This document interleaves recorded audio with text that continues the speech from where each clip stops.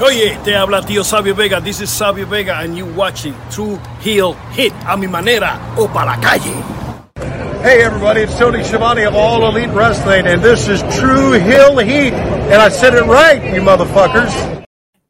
It's Saturday morning, and you know what that means. It's time for some True Heel Heat. We got a busy Saturday coming up. We got ROH Final Battle at 4 p.m. Eastern Time. Got NXT Deadline at 8 p.m. Eastern Time. We'll be previewing both of those shows, Match of the Week, and one of the bigger news stories of the week. Sasha Banks potentially appearing at New Japan Pro Wrestling Wrestle Kingdom 17 in January. We're going to talk all about that, plus the latest on William Regal's return to WWE. This is True Heel Heat 204. Let's hit.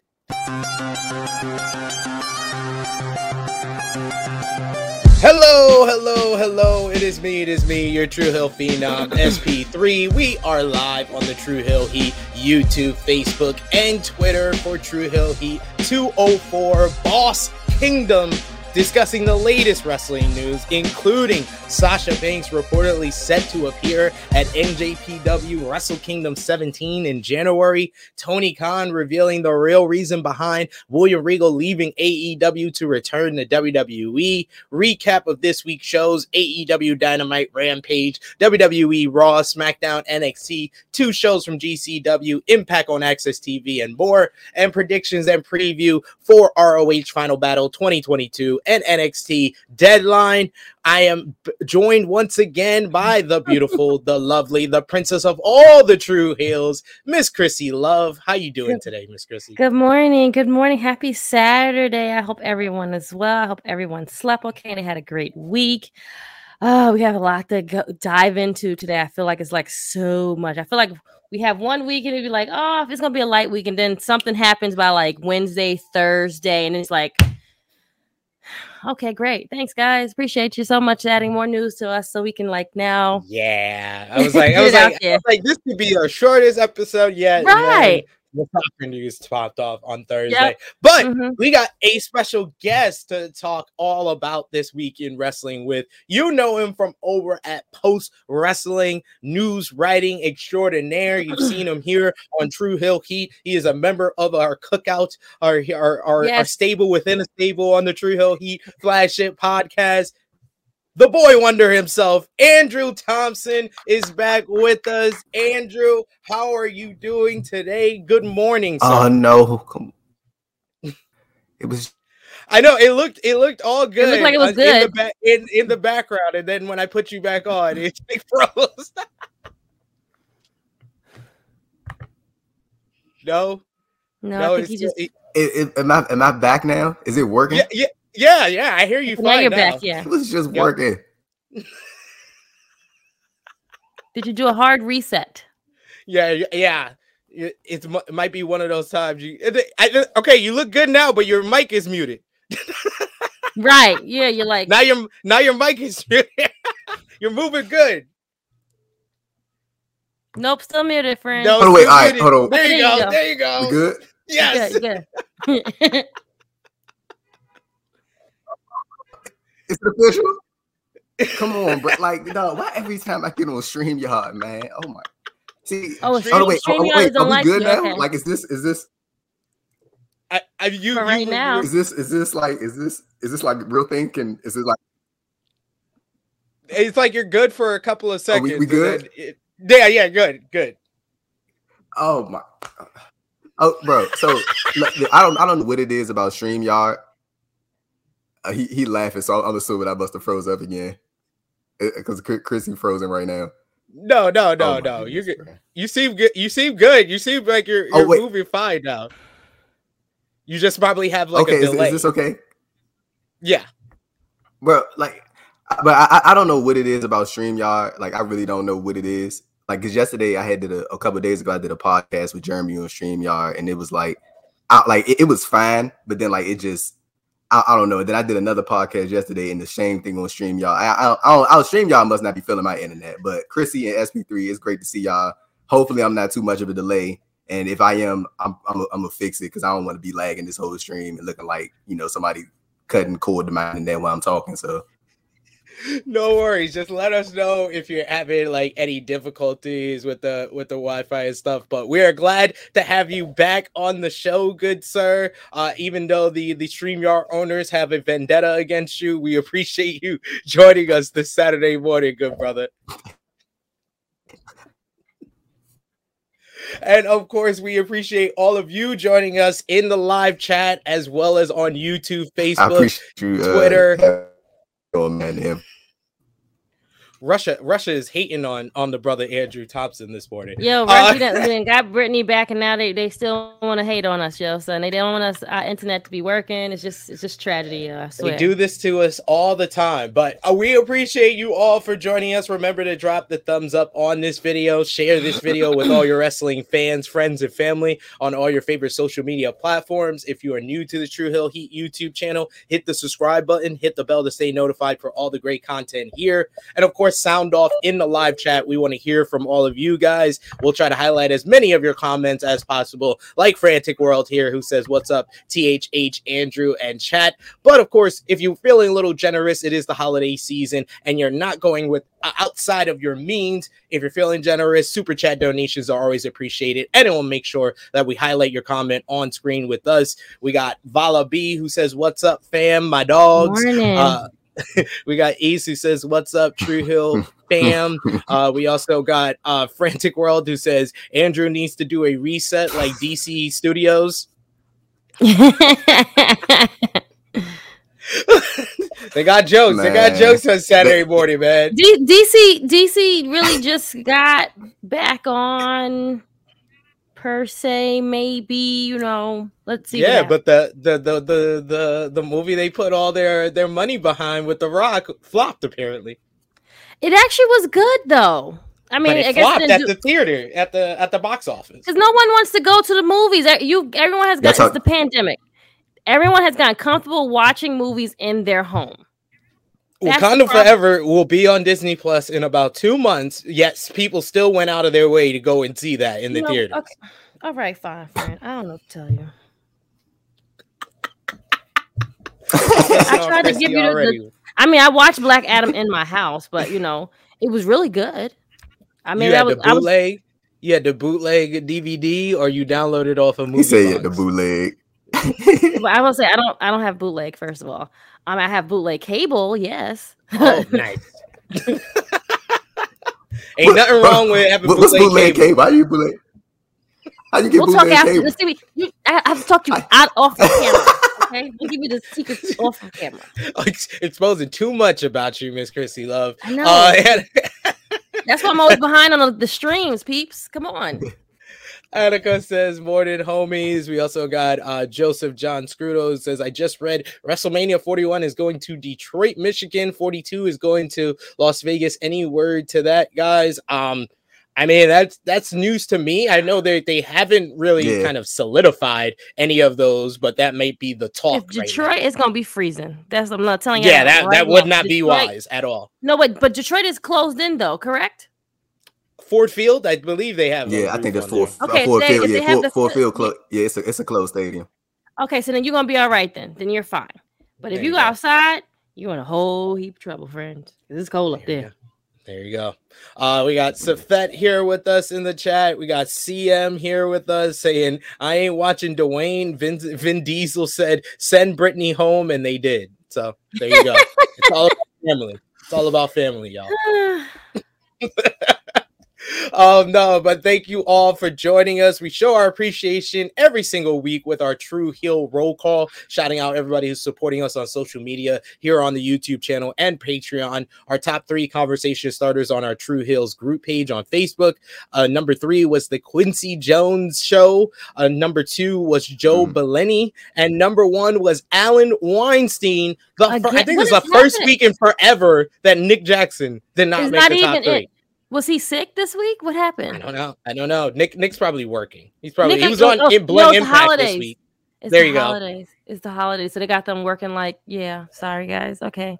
Double You don't OT see up in Neil the- High from JJ, all of them. They all working hard, real hard. Exactly. We don't see a blink from JJ unless it's Sunday evening after Yeah. when the NFL's on. Yes. And he's on the stream watching on our sports channels, guys. Please watch our sports channel. Okay. There you go. Nice plug. Patreon backers, the shout out Vala B, Alan Weinstein, Nick Jackson, Alex McCarthy, Professor Chris, Austin K, You My Boy Blue, Yachty, Robert, Steve Salvage, Antoine Rutledge, Fifth Generation Carney, DJ Eric, Ladarius, John, aka Russell Scopes, Dan, Kobe, Queen Moan, and Dolores. Thank you so much for supporting us at patreon.com/True Hill Heat. And I want to thank a special shout out and thanks to Cresta Star, our special guest from last week, because that was quite the episode, Andrew. We did karaoke for the theme song to Hardball, the theme song to Family Matters, and the theme song to Smart Guy. I also discussed why I believe that One Tree Hill is really about a black father who's torn between his two sons, and it's not really about the white people playing the characters. There was a lot of vital information that we got. I found out that Chrissy watches Atlanta, which popped me that so much. Are you still on season 3, Chrissy? That's a good show. That's the one. I know it popped me. I love Atlanta. I love. Is Atlanta. that the one where they're still in Paris, right? That's the one in Paris. Yeah. Okay. Yeah, I'm on episode 8. Oh, you're. That's my favorite. That might be one of my favorite episodes. I didn't start it yet. I think it's called Rich Wigger, Poor Wigger. So. Okay. See. Yeah. All right. We're gonna talk behind the scenes, friend. Don't worry. You'll enjoy. It's another one of the anthology episodes, like 3. Yeah. I swear. First episode. Sidebar. I swear it's like it has episodes, and then it just has like the rando episode, and you just be like, yeah, huh? Like the reparations episode. That's one of my favorites, though. Reparations episode is, and they stole his idea. That was funny. Yeah. Mm-hmm. Key information. I know, Andrew. This is our portion where we talk about things that's not wrestling. You told me earlier this week you caught up with the challenge. I was very happy to hear that. What is your thoughts on the new season of the challenge? On Paramount, yes, I gotta watch that. Yes. Oh no, wait. So they got that. I think they got the Argentina on Paramount. Yeah. Oh, okay. Yeah. Yeah. So the Argentina one, that's on Paramount, and the season that would be SP3. Like, I think the season SP3 talking about the one that's airing on MTV right now. Like I had just caught up on it yesterday, and like the way the season going, like I really like that they sort of got the twist going on, because at first. I did like the Dorado die, like that. I think it was a cool setup, but I feel like it was becoming like too predictable about like who was going to eventually take who out and stuff like that. But now, you get to a point where you split up these teams, and I ain't gonna lie, bro. Mariah, she got like the most, like, I mean, her team is okay, but like compared to the team Fessy got, like, bro, she got played in that whatever the little deliberation thing they was doing, like that, like. He played. That's when the vultures come out, though. That's when you see everyone's like true colors. When it's time for them to like send them in, man. That's when they're like, all right, I'm gonna get this person. Like, you see who's aligned with each other. Like you see all like the real stuff happening. It's too funny because Fessy is a known snake. Like, people that watch the challenge don't like Fessy because he's proven to be a bad partner. He's proven that he's more talk than actual game. And he just always throws people that are close to him. He throws people that's close to him under the bus. And literally, that's why Nelson made the dumbest move. I think in one of the dumbest moves in challenge history, not picking Fessy to go into the elimination off of his girl. He picked his girl to go into the elimination before a dude that stabbed him in the back. I've always been a Nelson fan, but that right there, I threw in the towel. I'm not a fan of his, and I believe I'm going to put money on it because of how they did that episode. I believe Fessy will once again eliminate Nelson. He gonna snake him out. He gonna snake him out, bro. I was so confused when he pulled that move, because I'm like, dude already snaked out once. If somebody it's first of all game. I mean, you could. It depends on whether you want to take it personal or not. But I promise you, and this is just in life in general. If somebody snakes you out, bro, if they do it once, I promise you, they will do it again if the opportunity presents itself. Nelson is a foot. This man chose a dude snaked him out over his girl. And then the thing that killed me was she was so cool about it after. Like she was so nice. She was like, came to the house after she won the elimination and making out with him. I was like, what is going on here? This girl is like the nicest person ever. They really are treating her like a star this season, Olivia, because they will randomly her and Horacio. Yeah, they randomly with Olivia, they randomly have confessionals with her when it has nothing to do with her. Like it could be about someone else's storyline, and she's the person that's supposed to like narrate what's going on because they love her. She's getting the big push this season. I think she's gonna. Yo, Messy, yeah. Shout out to Nikki Boy who says, "Damn it, I'ma miss the challenge talk heading into work later, guys, and fuck Messy Fessy." Absolutely, I agree so much. Hey, SP3. It's time to have that conversation, bro. Nany and Bananas are washed. It's time to have that conversation. They washed. I don't know. I think that for Bananas, I think I've seen him play this game before where he doesn't want any power because he knows he could skate by till the end of the season. So I don't think he's put in maximum effort at all. And to be fair, Nany's always been washed. To be fair, with Bananas, I think that he's playing his game. His game is to be all right, but not win any challenges, while Nany has just never been that good. But the thing about Nany is like I think that she gets held on this pedestal of name value. CM said not even watch this real world. Oh shit! we ain't gonna have fun. Come on now. I mean, some of them have been. A lot of them have been washed. They just keep going on because they need a little check, or they got to do something. So you come on here, you be a fool, and then you do this. That's all. Like Anissa, who's in a running competition and walking, and says, "I'm here. I'm built for comfort, not speed." How the hell are you supposed to ever win then? Yeah.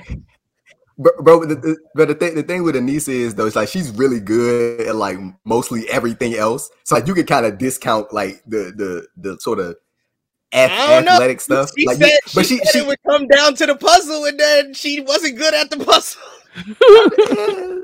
I mean, yeah. That CM, she going in on Nany. She don't like Nany. Yo, she is. She ripping fire. Oh my god. CM, Chrissy, this is serious. CM said I'd rather watch a Ronda promo than hear Nany talk. CM, say it's not true. Say it's not true. Damn. I want to know. CM. See, we got clean up on Al Green. We gotta get CM in the chat to tell us her list of hatred is between Ronda, Nany, and Ashley Kerwin from Degrassi. Let us know, CM, in the chat how your level of hatred. Who do you hate the most? Who do you hate the least out of those three? I think that's enough non-wrestling. Let's get into the actual wrestling portion of this wrestling podcast. Our top news story is a pretty big one, as Sasha Banks is reportedly set to appear at NJPW Wrestle Kingdom 17 on Thursday. PW Insider reported that Mercedes Varnado, better known as Sasha Banks in WWE, is set to be at NJPW Wrestle Kingdom 17 next month.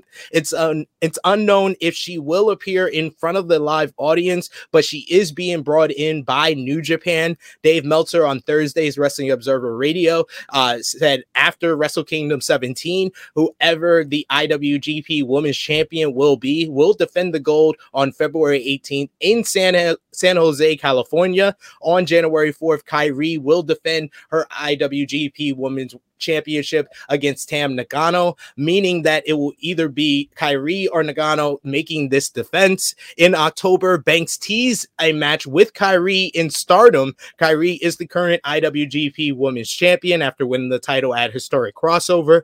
While Banks hasn't wrestled since May, she has been actively training at various locations in the US and Mexico. She's still listed on the WWE roster, but hasn't appeared for them since she and Naomi walked out of the company. Fightful Select then provided a further update on the Sasha Banks situation. Earlier this year, WrestleCade tried to book Sasha Banks for their Thanksgiving weekend event. Despite a high price tag, they were confident that she would yield a return and were planning the booking. However, as talks progressed, they were told that Banks wasn't taking wrestling booking until after January 1st. Wrestle Kingdom is after that date, as is the AEW LA date that features Britt Baker and Jamie Hayter against Saraya and a mystery partner on January 11th at the Kia Forum. Fightful has already heard from reps from multiple companies asking about Sasha Banks' status, inquiring what they think it would take for her to make appearances, even one-offs. Fightful asks about Mercedes' status with WWE after the heavy promotion of her appearing on USA Network's Barmageddon. Nobody that they inquired with at WWE had heard any change or update on her status, or were at least willing to say as much. However, several AEW talent were excited about the possibility of her coming in. One source quickly agreed that they thought that having Sasha Banks on their show weekly is another quote-unquote anchor for their women's division, something that could kickstart interest in it and feel would significantly help viewership.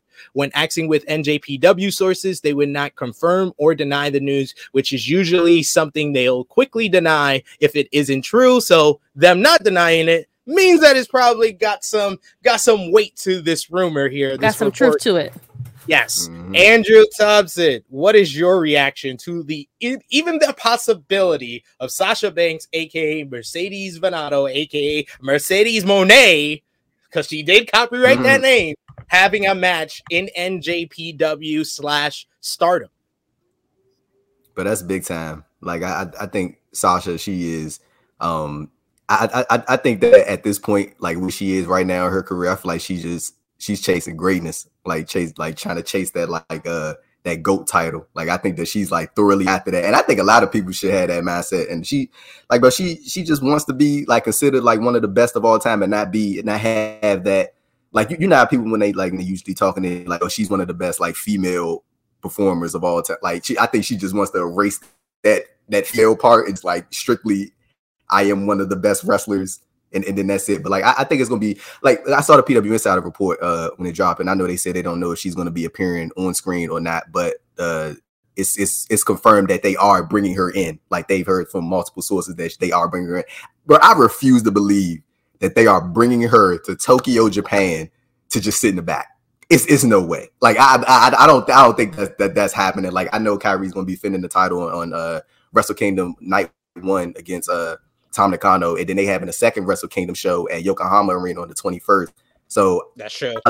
I mean, it would make sense to do it at the if they said the NJPW show in San Jose.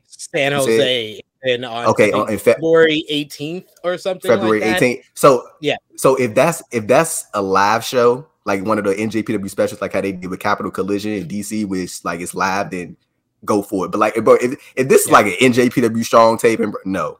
Like this needs to be live. And I'm talking about. Do any of y'all know the capacity for like the San Jose Civic Center? Like, is it like 5,000, 6,000? Yeah, it might be like 5,000. I think that's a good number. Yeah, that's a good number. But like, honestly, like it would be kind of cool if she were to wrestle at that Yokohama Arena show and they did like the match there. But I mean, I understand wanting to promote that stateside as well. I think that would be very cool. But yeah, bro, either way, bro, like Sasha, like she has built up like a really big name for herself, like even outside of professional wrestling, bro. So like, I think wherever she goes, like, and wherever she chooses to do, like, I think she's just gonna make a big impact. And I of course, I think coming out of that, if she is gonna be the following Wrestle Kingdom, that first night, it's gonna be real interesting because you got the LA Forum show with AEW Dynamite. Everybody speculating about Saria's partner. I think it's either gonna come down there, Sasha or Thunder Rosa. It's gonna be one of those two. I feel like if it's anyone but Sasha, you announce it on January 4th. You announce it on the week before, because WWE brought back Becky Lynch the day before Survivor Series because they feared Becky Lynch getting booed because she's not Sasha Banks. Mm-hmm. If WWE does that for Becky Lynch, you damn sure better announce Thunder Rosa or Toni Storm or the other people that they are speculating to be in this spot. If it's not Sasha Banks, we better know by the January 4th episode of Dynamite. Chrissy Love. It shouldn't be such a big secret. Like, if you're gonna, like, if you know who you're gonna get, like, you're in plans, you got talks, you got paperwork, like, going through. Like, stop with the BS. Like, it better be told us either the night before, or, like, if it's someone big, then, like, keep it, like, tight lip. Like, don't make it such, like, a big deal and be like, oh, be disappointed. Chrissy Love, what percentage are you putting on the possibility of Sasha Banks being the tag team partner for Saraya on January 11th episode of AEW Dynamite from the Kia Forum in LA? A lot of it kind of seems like the stars are aligning, especially with this news that she's going to be appearing at NJPW Wrestle Kingdom 17. If Sasha Banks is heading back to one of the major two promotions, you have to ask yourself, who out of these major two promotions, WWE or AEW, would allow Sasha Banks' first appearance in wrestling to be at Wrestle Kingdom? I think most of us would lean the AEW way on that one. Of course, because they're the one that has, like, the partnership. They work with them already. They are cool with other wrestlers either coming to them or we go to them. It would be, I would side more with AEW. So what percentage are you putting on her being Saraya's partner on January 11th? See, that's the part where I'm a little sketchy on, because I don't foresee her being her partner yet. I don't see her going there. So I'm going to say 3. 3% on it. Damn. What about you, Andrew? What percentage would you put on it?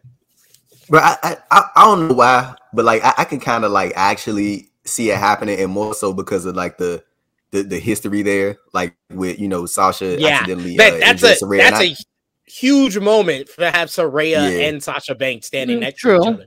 And they won't use their names; they'll be both using different names. Yeah, and then I remember Saraya. She was on I think it was Renee's podcast, and she said that the first, like, once she got cleared, one of the first people she hit up was Sasha. And they talk, you know what I'm saying? I mean, that I don't think that got nothing to do with. That's probably that's just a front thing. But, like, for her to be, like, one of the first people when you got cleared, and that you wanted to hit up and, like, hey, I got cleared, and she said she was real happy for her and yada yada yada. Like, I mean, like, the story kind of makes sense a little bit. Like, they mended, what I'm saying, and they all good now. And, she, but it has to work together, though. Yeah, that's what I'm saying. It do got to work together. But, like, I think for Sasha, I think a lot of people would just rather see her have that, like, Moxley debut, Danielson, Adam Cole type of debut. You know what I'm saying? Like, I don't want her to be a tag partner. I want her right. I mean, that's a big a big spot to be in. You're in the ring with this big, woman's icon in Saraya, who's returned to the ring after 5 years. You're in there with the biggest female star in AEW and Britt Baker, and their champion Jamie Hayter. I think that there ain't a lot of other kind of big spots outside of just maybe directly blowing off the Jade matchup, which I think that's the biggest possible match you could do with Sasha Banks, and they need to build that's the big one. That's not that's for us, bro.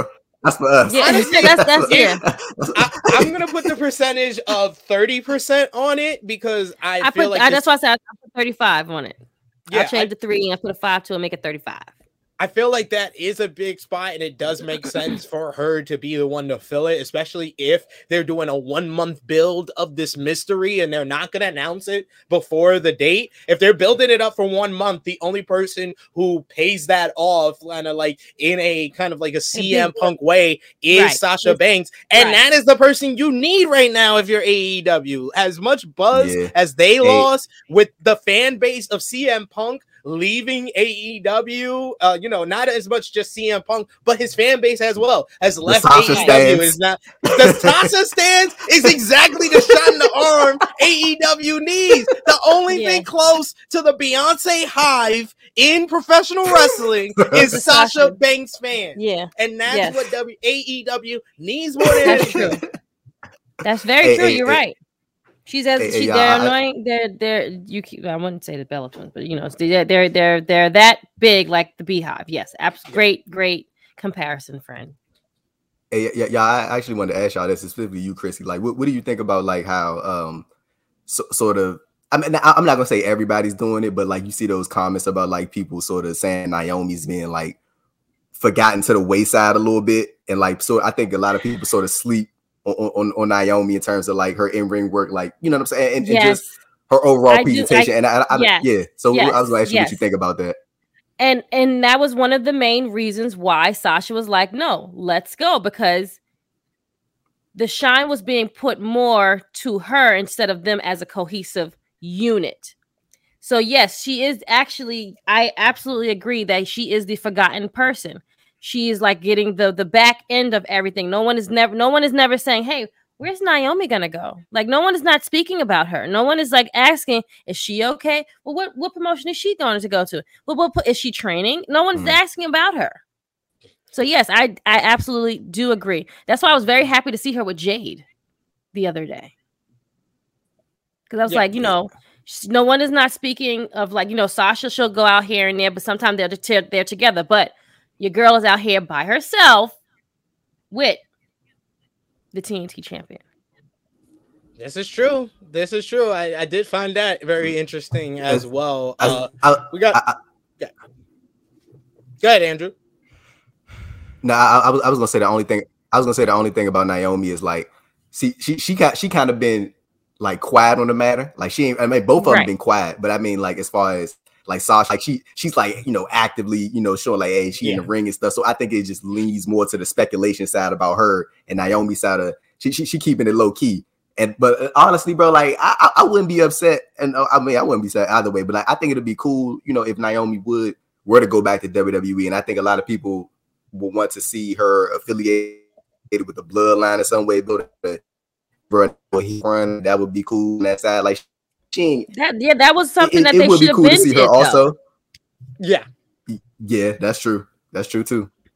Even before you got the other brother in the group, you could have had a female in the stable. Y'all could have been like so strong. Like if the roles were reversed and she was still there, and maybe Ronda was not there, I feel like she could have been that problem, being a heel, being with them, and being a badass for the women's division in SmackDown. I feel like that was kind of like one of the missing things that could have been so good that they missed out on. Well, Vince did, because he's Vince. Vince missed the boat on a lot of good ideas. Hey, yeah, with Ronda real quick, like as Chrissy just mentioned her, like I think the thing with Ronda is, bro, I feel like she wants to like just judging about even the comments she had on her gaming stream the other day. Like I think that she wants to help the division, but I think that the way that she's booked, she can't do that by being like the centerpiece right now. Yeah, I just don't think that her being like the person right now works. She's a big star. Like I'm not gonna sit there and say she's not. I think that's just a lie. And the other thing is she's gone on record and she says she doesn't want to be the major. She doesn't want to be the champion. And there was all the reports that she was the one that pushed for Liv to cash in Money in the Bank on her, and then had to turn around and take the title from her because that didn't work. But she like and the thing is, she like you said, SB3, she literally said that she would rather be like in the tag team thing, like permanently with Shayna, like going forward, and like sort of give the title to somebody. I could see them more as tag champs than, you know what I'm saying? Exactly. I can see that as well, but WWE doesn't do well with women's tag teams, and we'll get to that with SmackDown this week. But we have a couple of comments that feature here. That's why those girls left, though. That's the main reason why they left.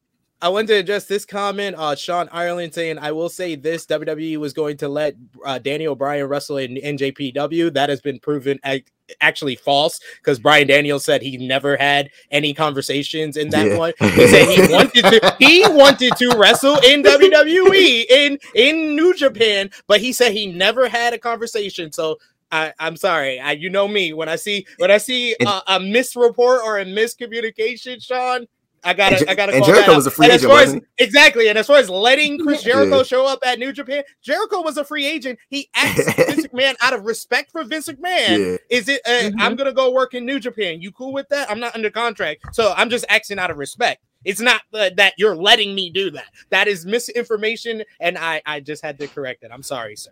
I apologize. That is misinformation. Yeah, that's misinformation, and I can't allow that in the chat. Bell saying Carl Anderson and Luke Gallows will also maybe be at the Wrestle Kingdom 2. We'll know that for sure this week. Yeah, we'll know that if Hikuleo doesn't beat Carl Anderson, which I'm guessing he probably will. But right. But even so, if Anderson and Gallows are at Wrestle Kingdom, that's something they worked out before they signed on the dotted line. So it's not like WWE signed them and then they're saying, "Yeah, guys, you can go work at New Japan. You can go do it." We're cool with everybody. No, that's another misinformation that I had to correct. They're such liars. They're such liars with a capital L. The MW Network says Mercedes is in a different realm compared to Saraya wrestling-wise, and as a draw, 100% agree with that. Mercedes is pulling up New Japan. She is a pro wrestler. She is looking to cement her legacy. IWGP Women's Champ is first step. Yeah, if she's getting a shot, I would make her the next champion, honestly. If you're going to do Kyrie versus Mercedes, you put the title on Mercedes. And that's why I think that this is not just a one-off situation that I feel like if I'm New Japan and you're bringing her in, you're trying to bring her in for more than one date. Yeah. Like, I think with the Kyrie and Mercedes match, I think it's either going to come down to you either put the title on Sasha or they're gonna go like with a 30-minute draw or something like that. Like, but I honestly, like, especially at this title, like, I mean, the idea of having to defend it in Japan and in the United States, bro, like, but that's Sasha all the way. You know what I'm saying? You got to, and then she could bring it over to AEW and stuff like this. It's made for her, bro. It is, and that's what that's the type of star that she's looking to be. Yeah, this is repeatedly. And this is what we said when she first left. Remember, Chrissy, I said that the best thing for her is to stay away from WWE for a while. Like, coming back to WWE after, what happened in 2019 and then what happened here, regardless of it being new management and it being Triple H in power. You don't really know how everything is going to transpire or who is higher on the totem pole than you. He could give you all the promises in the world beforehand, but you don't know how it's going to transpire. You don't know how it's going to transpire with any of these promotions, but I would say New Japan and Stardom probably will be the most straight up and straightforward with Mercedes as far as what she wants to do. Right. But I feel like right now. Oh, you good, Chris? My bad. I had to delay it a little bit. I'm sorry. No, I was just saying, like, give them the effect. Like, once you leave, let them see who you are and what you can do when you're not with them. Matt Cardozo, Cody Cardona, Cody. Yeah, there's a bunch of them. Jericho. We can name a couple of more people. Like, they have made their careers go like this, and WWE thought it was gonna go like this. You understand what I'm saying? Like, oh, they can't do anything without us. We're the bigger company. Yeah, no, I proved you wrong, and I'm a bigger name now than I was when you let me go. Yeah. So like, yeah, I better say I feel like with Sasha, I feel like it's. I think AEW, like, in that /NJPW, that I think that might be the way to go instead of WWE, because she done everything that she needed to do there. Like, she done been in the Rumble, she done been in the Money in the Banks. I think, you know what I'm saying, she done won multiple titles. Or that she hasn't won it. You know what I'm saying? But like, I feel like with AEW, it just be something new and like be something fresh. And like she goes there, she's instantly at the top. Like, instantly. Yeah, exactly. That's why I wanted to address this comment. That's one of your number ones right there. Yeah, this comment here from Safet saying, I don't trust AEW because I feared that AEW might put her on AEW YouTube she's not going on or Rampage, but not Wednesday nights every week. You are bugging, or you need to switch the strain of weed that you are smoking. Because if you think that they are putting Sasha Banks on a YouTube show, they might put her on a Rampage to pop a rating because Sasha Banks is that big of a draw that you would want to promote her being win on Rampage, and people Wednesday, will go out and raise the ratings for that awful Rampage. Punk was on ratings. Rampage. Yeah, exactly. Don't Like, disrespect. Danielson was on Rampage like several times. He was on Rampage, every episode, almost every week. Don't discredit these people. Tony Khan knows which people to put where every damn week. Yes, he might not know how to do some of the women, but he know how to do the stars he has. He knows where to put them. Point blank. With the women, Britt is featured at least in a backstage promo every week on Dynamite. Or Rampage. You see Britt Baker, you see Jade Cargill every week. Those are the top stars. And since Araya's been here, we've not seen her on any YouTube shows. We've seen her have an interview on Rampage, but most week we see her on Dynamite. So I understand not trusting AEW as far as making her the star that she can be. I can understand that, but not having, not trusting AEW, fearing that they put Sasha Banks on a YouTube show. I think that you need to adjust your fears and your trust there, because that shouldn't be one of your fears. We do have a super chat donation from the good brother ALW Alan Weinstein. Thank you so much. He says, on GP, thanks for all the great content, and thank you, Alan Weinstein, always being a great supporter. He also does the timestamps for True Hill Heat, so anyone watching us on demand, if you want to flip to a certain part that we're talking about, Alan Weinstein is the reason you're able to do that. So thank you, Alan, for that.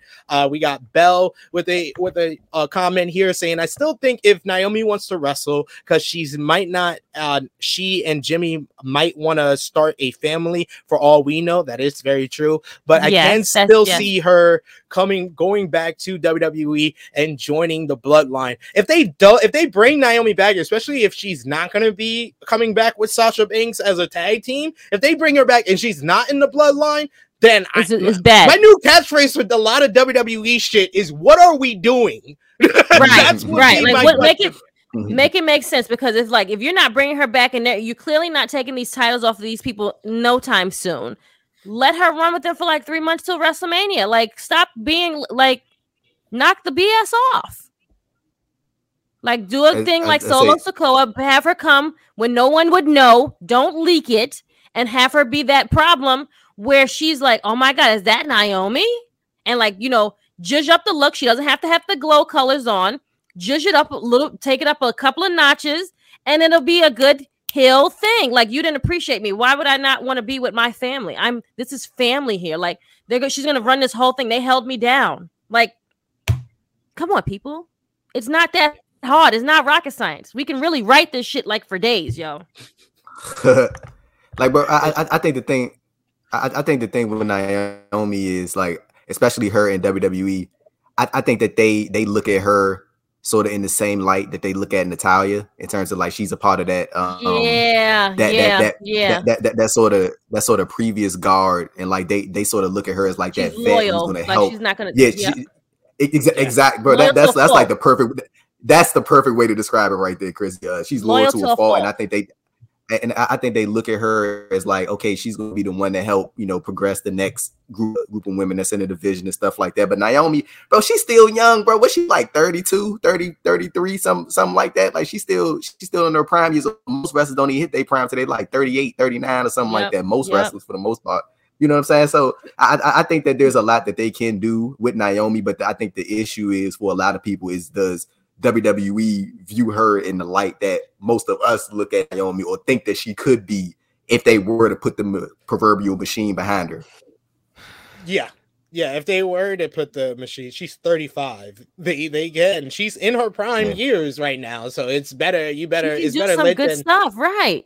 Yeah, better late than never. If I was you, hey, bro, real quick, like, and then I just want to mention this. I think, as far as like just strictly SmackDown, I'm talking about right now, strictly SmackDown, I think that Naomi probably had one of the top 5 matches on that brand this year. The match she had with Charlotte for the SmackDown Women's title back in February. Yes. Bro, like that was, I'm talking strictly SmackDown. That was one of the best matches that they had on that show this year. Like, when I thought about the best WWE TV matches, Naomi and Charlotte, that was one definitely of was a banger, and it was this year. And they gave them some time too. They didn't give them like quick.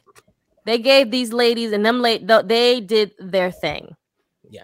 And to answer Brett, we're not sleeping on Tam Nakano, but let's be serious. She ain't winning that belt, bro. Tam is there because she's had a great year. She has a great tag team with Natsupoi. So she's been doing great stuff the whole year, and she's got a big opportunity being at Wrestle Kingdom. But they put her in that spot, Stardom, because they know she will have a great match with Kairi. Not that she's going to be a person that can beat Kairi for the championship, especially it being the first title defense for Kairi. So yes, I'm sorry. We have to just skip ahead and talk about the potential of a Kairi versus Sasha match. We got CM who says Trinity's been limited, underutilized when she's honestly one of the most talented. So yeah, there you go. Bro, I honestly, like with that comment, with CM just said, I think that also comes to that. Like, I know we talked about it like on previous podcasts, and I'm pretty sure y'all talked about it a handful of times. And talking about like that Vince McMahon, like this entire time that she's been in WWE. I also think it comes to that point where like you start to wonder, or you start to question, like just the sort of that representation behind the scenes in order to further help present Naomi in a way that feels that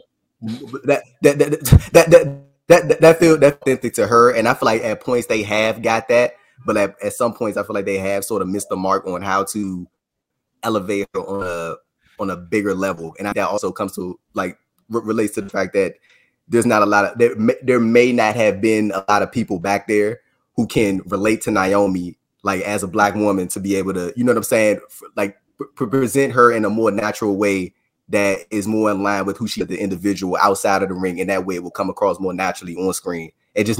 Not knowing how to present her overall. I feel like they could have done a way better job over the years. Naomi a bigger star, but they just missed the mark on that. And maybe that you could just chalk that up to just maybe they just didn't view her like that, and they just viewed her like I said in that same like sort of boat with Natalya. But I think a lot of people would agree that WWE, they could have definitely made Trinity a bigger star than what she is. She is still a big star. Like she's well known. You know what I'm saying? But I feel like there could have been way more done than, you know, where we are present day. And she still is a big star. I just want to reiterate that. Not saying that she isn't.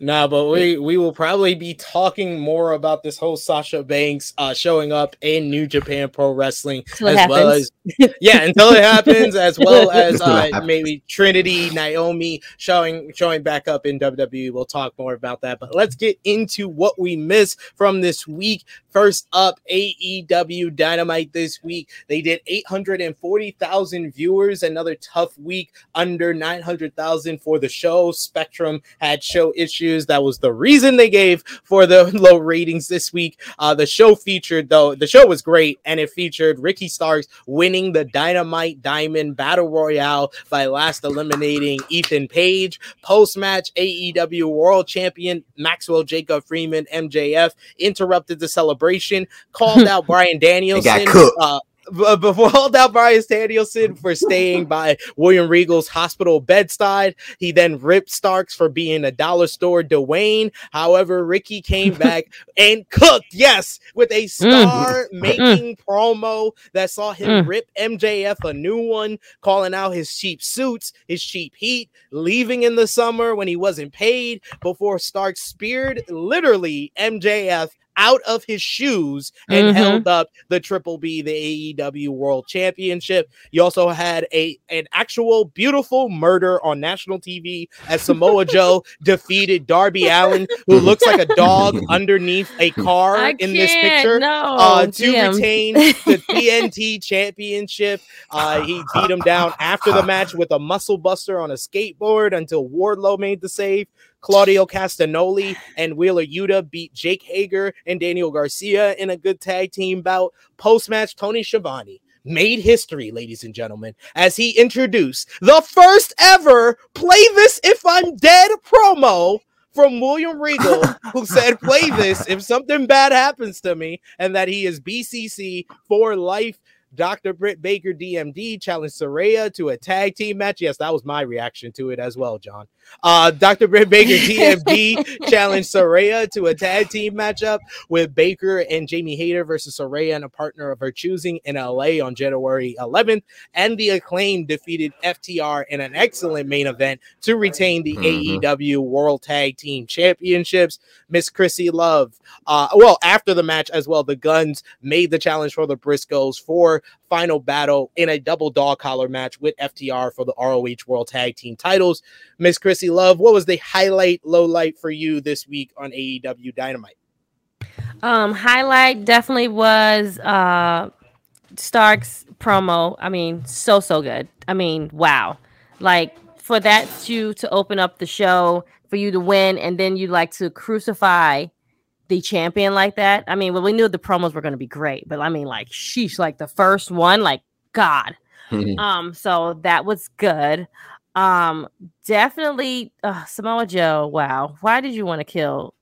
You didn't have to do that to Darby. Poor Darby. But Darby just like Darby knows his job. Darby knows what to do, which I have to give credit to him because he knows what he's supposed to do. You're supposed to get thrown around. You're supposed to look like you're being like a rag doll. That's your job. But you do it so well, so it's okay. He got mauled by a bear. He definitely got mauled by a bear. When Warlow came out, I was like, okay, great, yay. I'm kind of over the Warlow thing. But other than that, I mean, overall good show. I'm surprised if the ratings were that bad, but I mean, solid show from beginning to end. 100% agree there. Andrew, what did you think about Dynamite this week? And of course, that Ricky Starks awesome 5-star promo. But I think it was a good show overall. Like, as far as like a low light, I don't really think it was like a low point during the show. I think it sort of stayed consistent for the most part. Yeah, with the Ricky Starks promo, I think that was definitely the highlight of the show, man. He cooked MJF something serious, cooked him.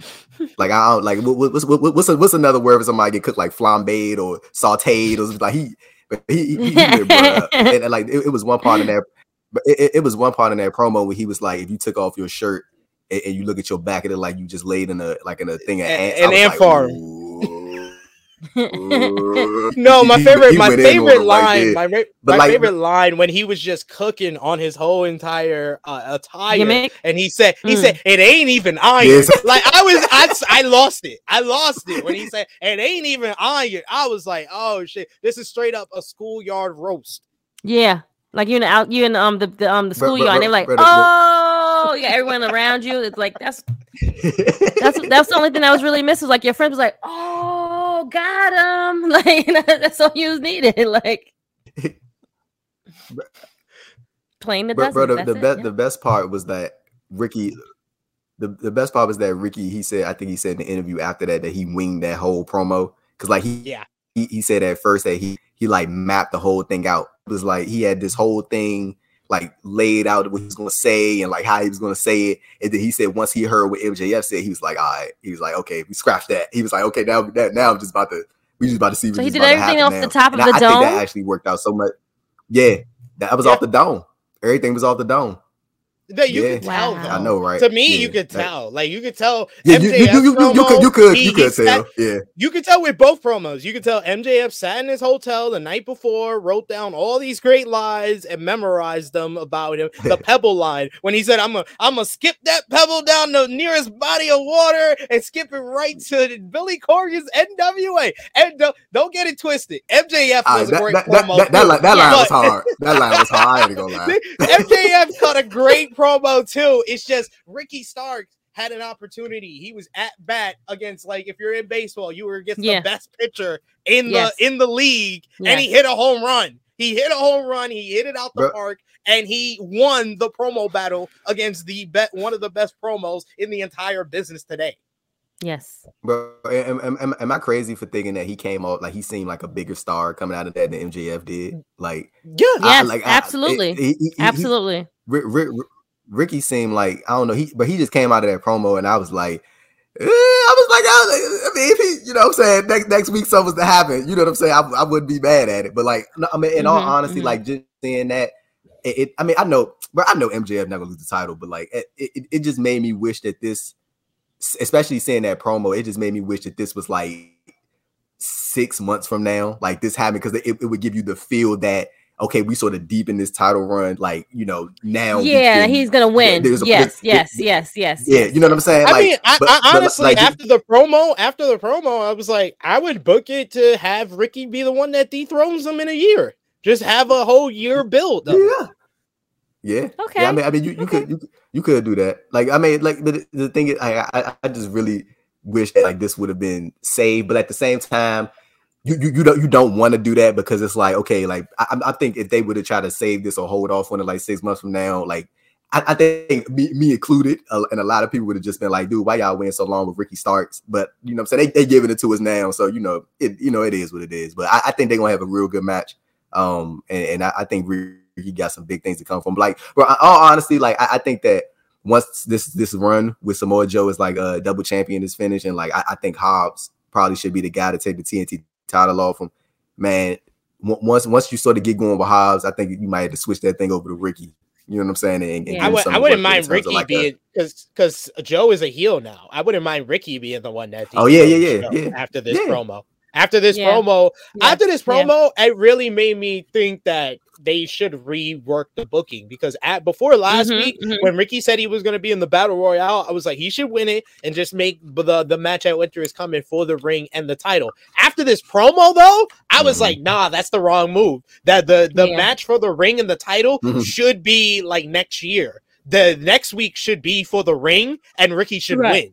And then you do the title match. MJF you can either do it either way. You could do the title match next week. MJF cheats to win. And remember, MJF in his opening promo said he's going to make everybody go through hoops. He's not going to verse the same person twice. But then Starks can say, well, I got a match in my back pocket. I'm going to verse you for the ring and prove I can beat you to earn another shot at the title. And he beats him for the ring. And then you do ring versus title at like Beach Break, or you could even save it for Revolution if you wanted to, but they're going to do MJF and Bryan Danielson, obviously. But I would want a longer program, because I feel like Ricky Starks working with MJF, he is just going to be, he's going to earn his way and establish himself as one of the top baby faces the longer he interacts with MJF, in my opinion. Bro, I feel like Ricky, I feel like he gets motivated when he feels like he's the like people look at him or the way I feel like that, like that sort of chip on his shoulder, and it makes him want to be like, okay, now to get there, since y'all think that I'm like a step below this dude or something like that. He cooked MJF. Like, he came out, he made MJF seem not small, but he made MJF seem like the lesser star in the situation. And like Ricky was like, you know what I'm saying? He stepped up and he was ready. And so I think that when people do that, I think you gotta reward them, bro. Like, you can't like so even coming out of this, if Ricky Starks is going to win the title next week, and I don't think he is, but like even if he doesn't, like, I think that you need to keep it consistent with Ricky. Like, don't have this dude lose and then like just have him go to the wayside for like 8 weeks. You know what I'm saying? Like, follow something up. Like, have him, if he loses the match or something like that, like have him running like you said, SP3, have him like running to Samoa Joe backstage, and Joe like makes some like, you know, smart ass remark about him, like sort of clown him a little bit, but like, you know what I'm saying? Just to set something up for the weeks coming. You know what I'm saying? Just to give him something to work with coming out of the title loss, so people not solely focused on, oh, you know, Ricky just lost the title. Ricky just lost the title opportunity. But I mean, as you said, like, I wouldn't be mad at it, you know, if they did the switch next week. I really wouldn't. I ain't gonna lie to you. I would. I mean, I would. I mean, if they could, and then have MJF win it right back as well, because that would be very Reign of Terror-ish, is to have him lose on his first defense and then win it right back. 16 world title runs.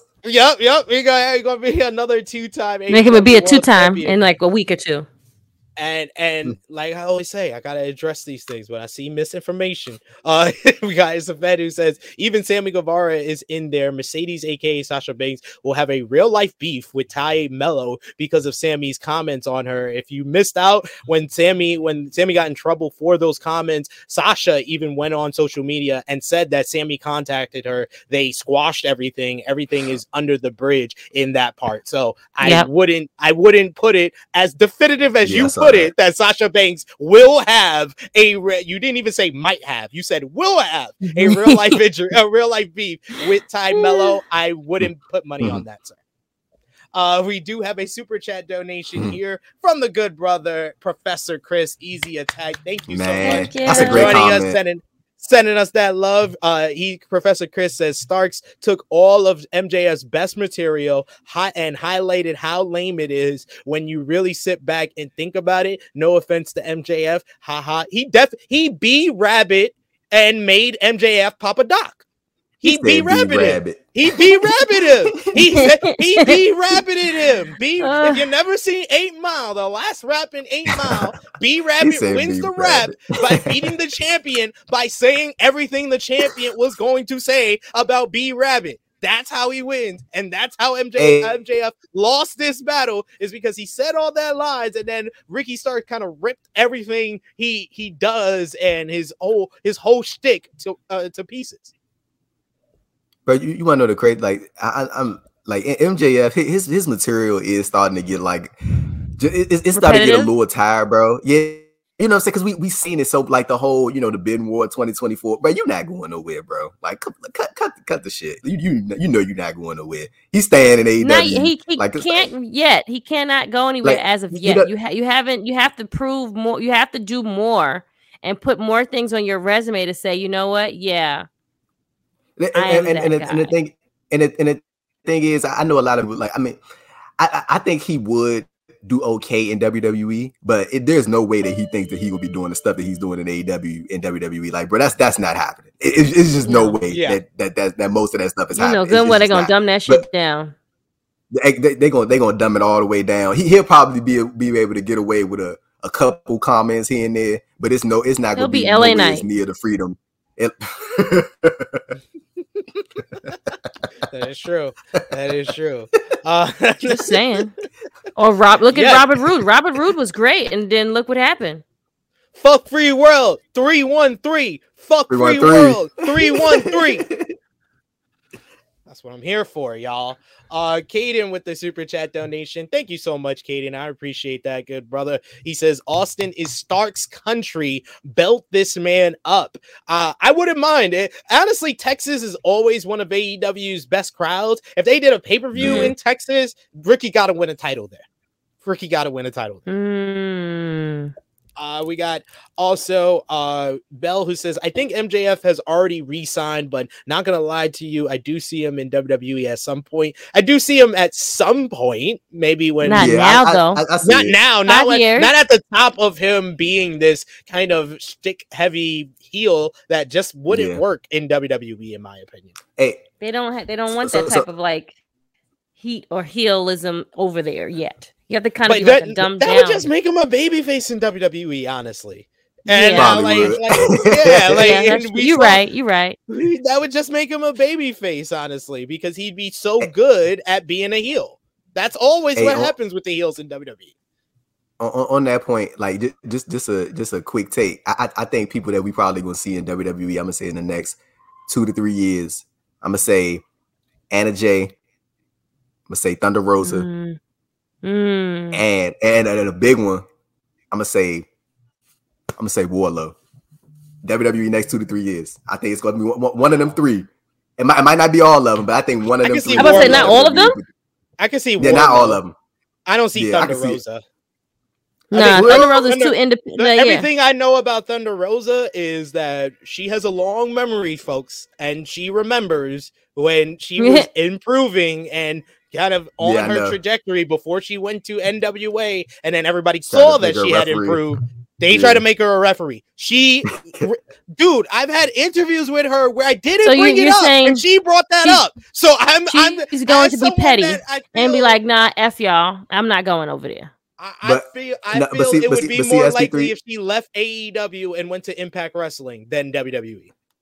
Wow, I go. But let's see. The reason I say that is because like I feel like most, if not all, wrestlers have this thing where they feel like they need to prove something, and not in I don't mean that in a negative sense. I mean just that like internal, like you want to show that you can do this type of thing. And I feel like that's some of the same thing that sort of motivated Cody in a way because he always felt like he could have been that guy in WWE or at least one of those guys. And he went out, but they wouldn't let him. Reinvented himself, and then they wouldn't let him. He went out, reinvented himself, and then now, you know what I'm saying? Like a lot of people talking about this dude main event WrestleMania with Roman Reigns. You know what I'm saying? Like. I think that that was always the thing, though. But that was always the thing. Cody grew up being a WWE fan. Thunder Rosa didn't grow up being a WWE fan. That's true.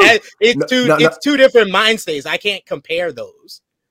No, but see, the only reason I'm comparing those is because like she had the opportunity to go there, and they looked at her strictly as they want her to be a referee. So like I don't know this. I'm just talking like strictly speculation and just judging off like just normal everyday people's like individual characters. Is that like she might have that feeling within, like, well, you know, like if they looked at me this way and I went out and here I am, I'm this big star now.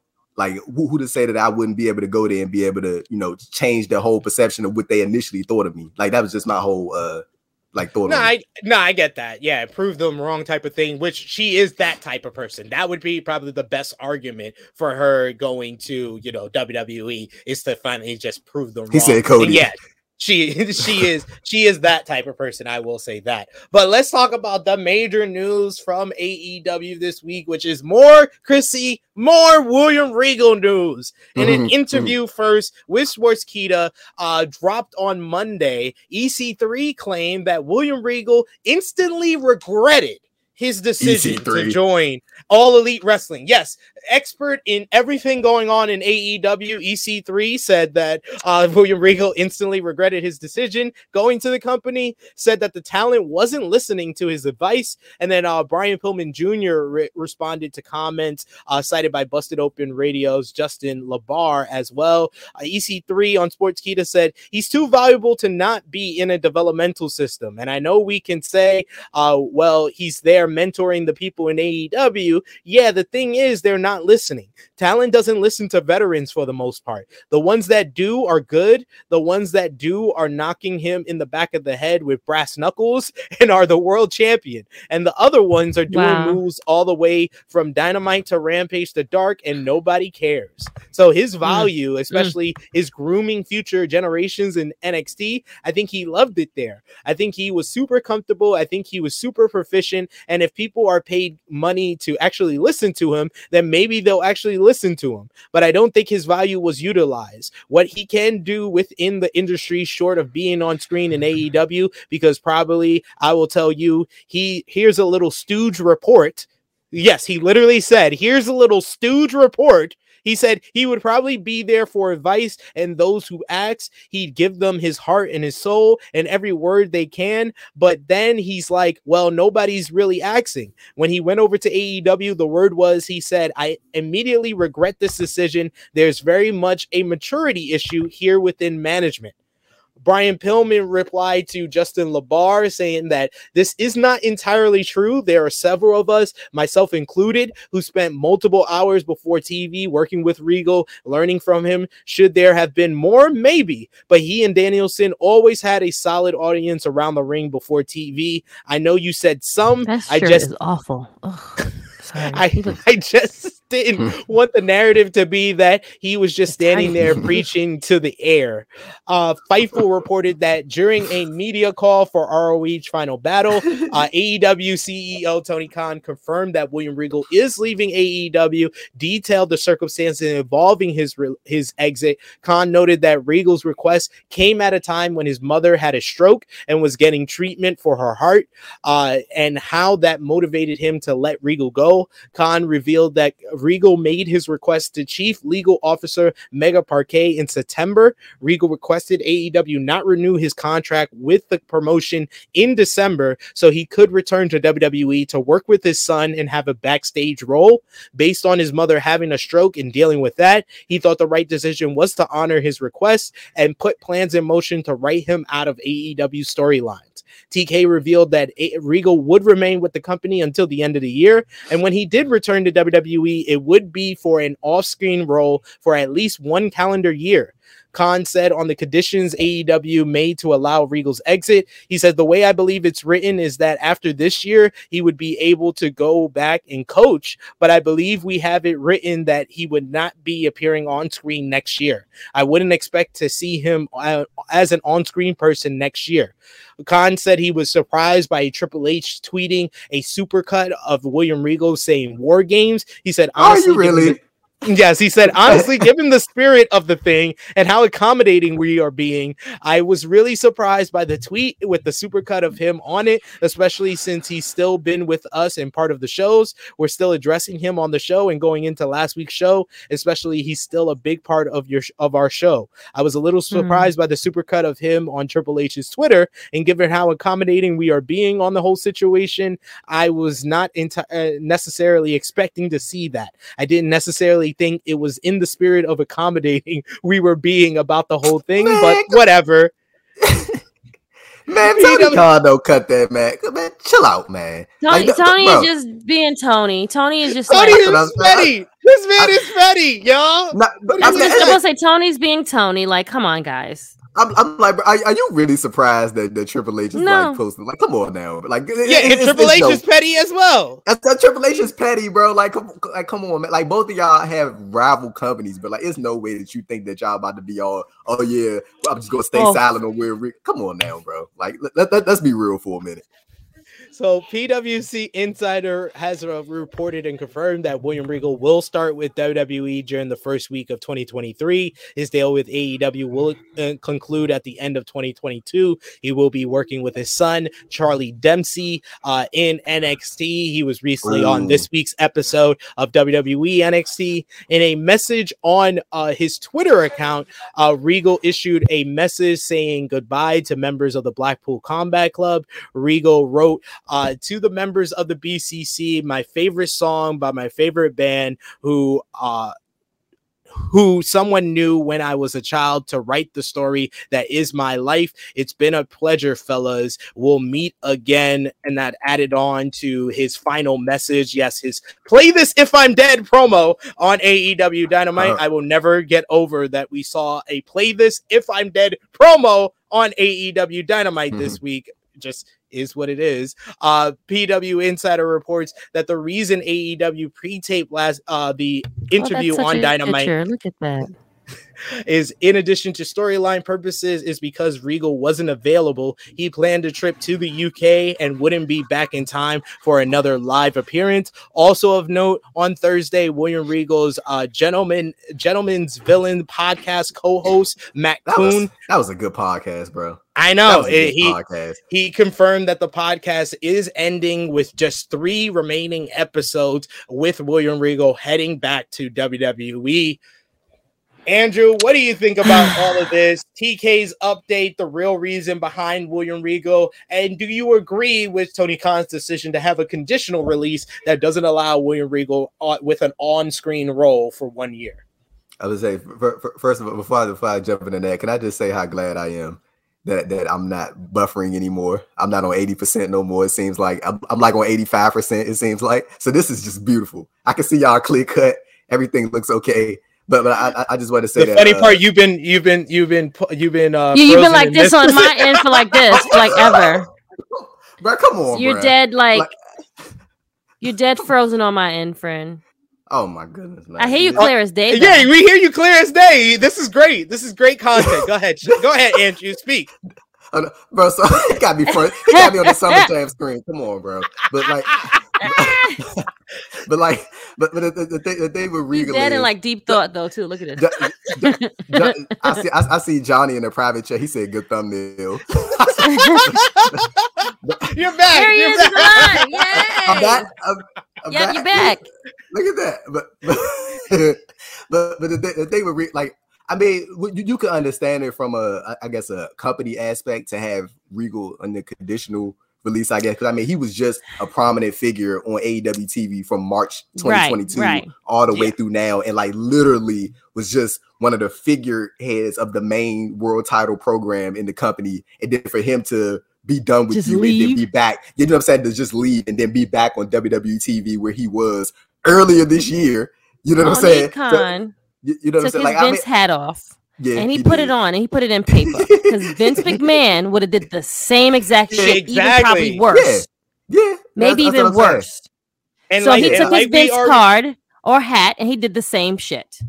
And like we already said, Triple H is petty. So if you believe that if Tony Khan didn't get this in writing, that William Regal wouldn't have had at least one coy line about AEW on television, then I got a bridge in Brooklyn. I'm willing to sell you. I'll sell it for any amount of money because you are an idiot and you will buy it. Yeah, bro. Got a couple of them in here. Bro, it's no way that he like expected, like, I mean, I don't know exactly what he was expecting, but come on now. Like y'all, like I said, y'all are two rival companies, and like you got one talent or one main person behind the scenes who is transitioning from your company to the other company. And then of course you got this event, War Games, that people the WWE version they associated with the announcement of it from William Regal. Like, you come on now. Like, it's no way that you genuinely thought that they was gonna be playing fair or like trying to be, no matter how accommodating you were about the situation. I mean, you weren't necessarily accommodating to WWE, you were accommodating to William Regal.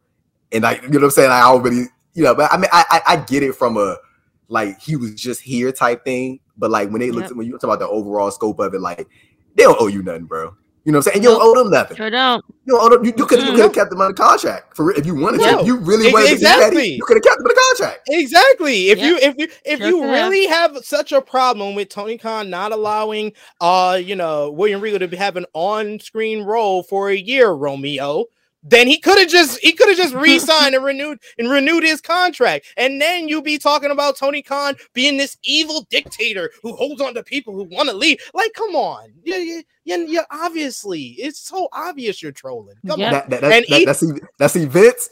Vince would have had Regal in the contract. Exactly. He would have renewed his contract. He said, oh, you want to go work with your son? Tell him to come over here. Yeah. Yep. Let's bring him. What's the first flight coming in? Here's the check right here. Like, we're not doing this. We're not going to do this. No. Yes, and I think the reason that we are not really acknowledging EC3's comments is because I did not take that shit seriously and was really confused by all these major outlets that were covering his shit. Like, I was like, whoever he heard this from, it's wrong. Like, it was clearly wrong from jump. You heard it from just because he repeated a bunch of stuff that CM Punk said, people took it seriously and ran with it earlier this week. Mm-hmm. That's the only reason. That's really the only reason. He heard it from Tyrus. That's what we heard it from. NWA World Champion. Yep. We got Romeo trolling in the chat saying petty by TK. What does he care for Regal being off screen for an entire calendar year? So obvious trolling.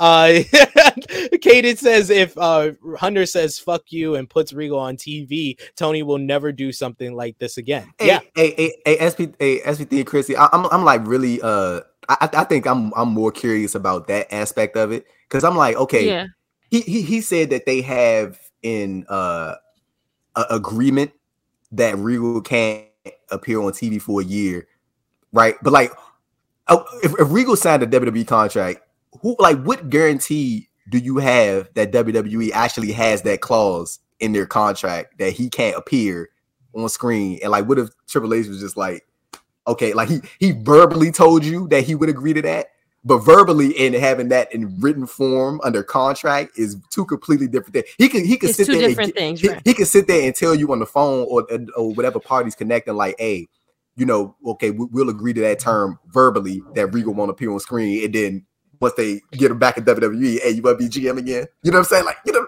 hey, you know what I'm saying? He's just like, I mean, listen, let's bounce up out of here. Let's dip out. Right.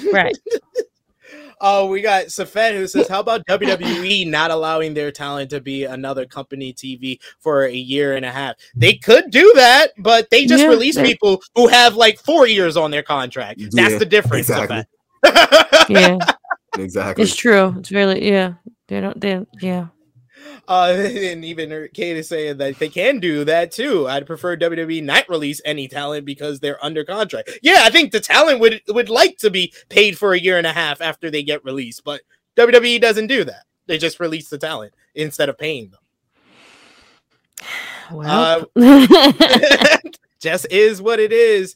Easy Attack says Regal was the manager of multiple world champions over the course of the last 2 years. Yeah, like it just is what it is.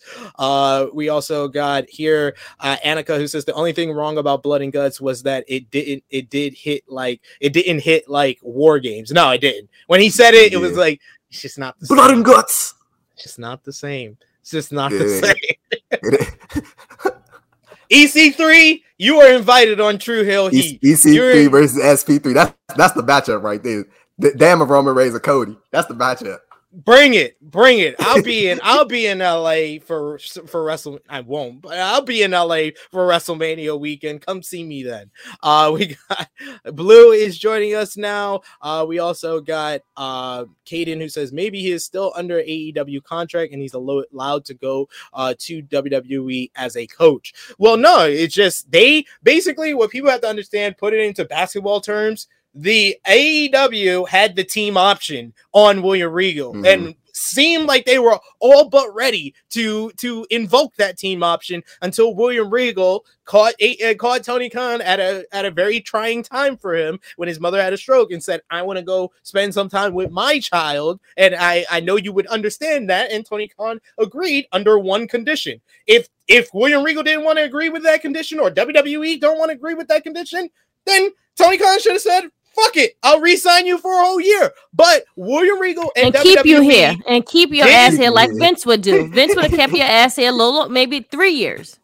Didn't have an issue with it. Agreed to it. If they agree to it and don't have an issue with it, Romeo and anyone else in the chat who have an issue with this, you need to smoke a blunt, have a drink, do something because you think I know you probably think, oh, I'm just trolling. I know the real reason why, but you just seem like an ass. like an ass. Sit back, have a blunt, have a drink. It's a good Saturday to do all of that. But let's get into the rest of the news here. Miro was in the news this week and in the headlines as he hasn't seen much on AEW TV in this year in 2022. A new report has some details on why the AEW star hasn't been seen since All Out and has only worked 4 matches this year. Fightful Select reported that it is not due to any injury issue. The site reports that sources in AEW have reiterated that Miro has been healthy and cleared and wants to compete. However, there has not been any creative plans set up for him. There were said that to have plans to have creative conversations with Miro, but it hasn't happened as of now. It was noted that according to those they've spoken to, Fightful, he is eager to make his return. The Wrestling Observer newsletter had an update on the situation, noting that the initial report wasn't entirely accurate. According to Dave Meltzer, an idea was presented to Miro in September for an angle that would last through Full Gear. However, Miro didn't approve of the idea, so instead of having him on television without a purpose, the decision was made to keep him off TV until he does agree with creative. Miro is expected to return soon, as both sides have been discussing options. But what do you think, Andrew, about Miro's lack of television time, lack of matches in general since the return in June, and the fact that apparently, according to Wrestling Observer, that there has been creative pitch to him and he didn't agree with it, so they decided to kind of put him on ice until they found an idea that he did agree with. So what do you think about this whole situation with Miro? Nah, for SP3, I actually wanted to ask you if you sort of felt the same way, bro. The way Miro ain't been the same since he lost that TNT title, Sammy Guevara. Like I'm just gonna ask you, like, do you sort of think the same thing? Like it's just been like a down track, like ever since then. Like he was on a great run, bro. Like that whole God's champ, bro. That shit was great. He was one of the best characters in wrestling, bro. He was so over, bro. And then like now it's like, you know what I'm saying? Like, do you care? You know what I'm saying? Like I was just gonna ask you, like, do you sort of feel the same way? Yeah. It's just like I said when he was God's favorite champion. I remember, the world title eliminator last year. I thought he should have beat Danielson. I thought him and Hangman would have been an interesting program for the AEW world title. I thought when Punk had it, him coming back, that would have been an interesting program. Of course, we had the injuries and stuff, but him versus Moxley for the title would have been very, very intriguing and something that they haven't done and they didn't even do when they were together in WWE, really, or not to my memory. So there's been so many potential great feuds and great characters that could mesh well with God's favorite champion, with the Redeemer, and they just haven't done much with them. It feels like such a long time ago where Miro was one of the best characters in wrestling, and I feel like AEW really haven't capitalized on the fact that this guy just re-signed with y'all earlier this year. Like, it's like he re-signed and y'all didn't do much with him when he came back.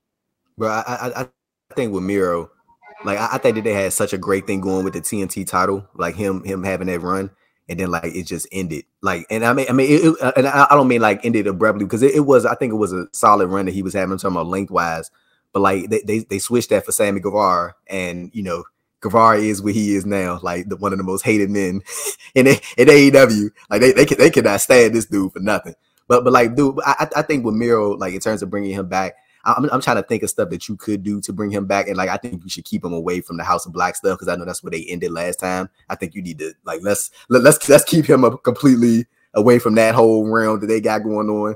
The House of Black verse. Let's keep that. It ain't as bad as the Jericho. It ain't as bad. It is damn sure not as bad as the Jericho verse or the Cody verse. It's not that bad. But I like the House of Black. Let me just say that I like House of Black. But with Miro, like I'm trying to figure out like what could you possibly do with him and bring him back in a prominent role. And I think I don't know. Like I mean, like bro, you want to know what, bro? Like, especially after seeing if Darby was to ever get the TNT title back, especially after seeing like what he did with Joe this past week, like I think that would be something good for Miro. Like maybe Darby could be a good first opponent just to sort of reestablish the dominance aspect of Miro as an on-screen character. Like give him Darby. Remember, Darby it was Darby who he beat for the TNT championship. Yeah, exactly, but like I think that'd be something good for Miro, man. I think if you don't have like a solid feud for him, I think a good way to bring him back is just to sort of reestablish and remind people of the dominance that his on-screen character had. Who has had. that North Atlantic title? The Orange Cassidy. All Atlantic is Orange Cassidy. Right. Yeah, it's in the backpack. That's why I'm like, well, I haven't seen it because it's in the backpack. You don't see him wear it. Hey, bro.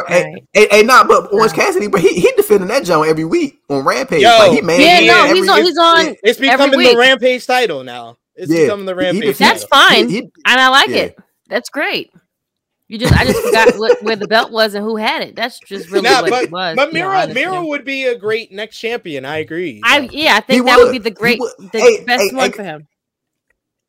Hey, Chrissy, that's it. Chrissy she probably just came up with the thing you need to do with Miro. Have him take the title off Orange Cassidy. There you go. Yeah. If you want to put him somewhere strong and have him like seen and defend it every week and be dominant, take that title off Orange Cassidy. He'll be like, okay, just send me someone. Like I like how Orange Cassidy's MO is. Okay, sure. You just pick a guy. All right, I'll see you there. Okay, great. Bye. He's the most nonchalant fighting champion in the history of professional wrestling. I love everything about it. I was about to say, bro, and then the thing with Orange Cassidy is if he loses the title, he don't care. So like, right. You know what I'm saying?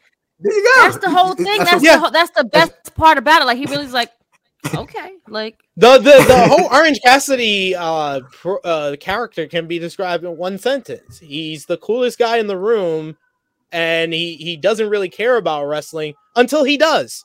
And then he is one of the best wrestlers in the world as well. So it's great.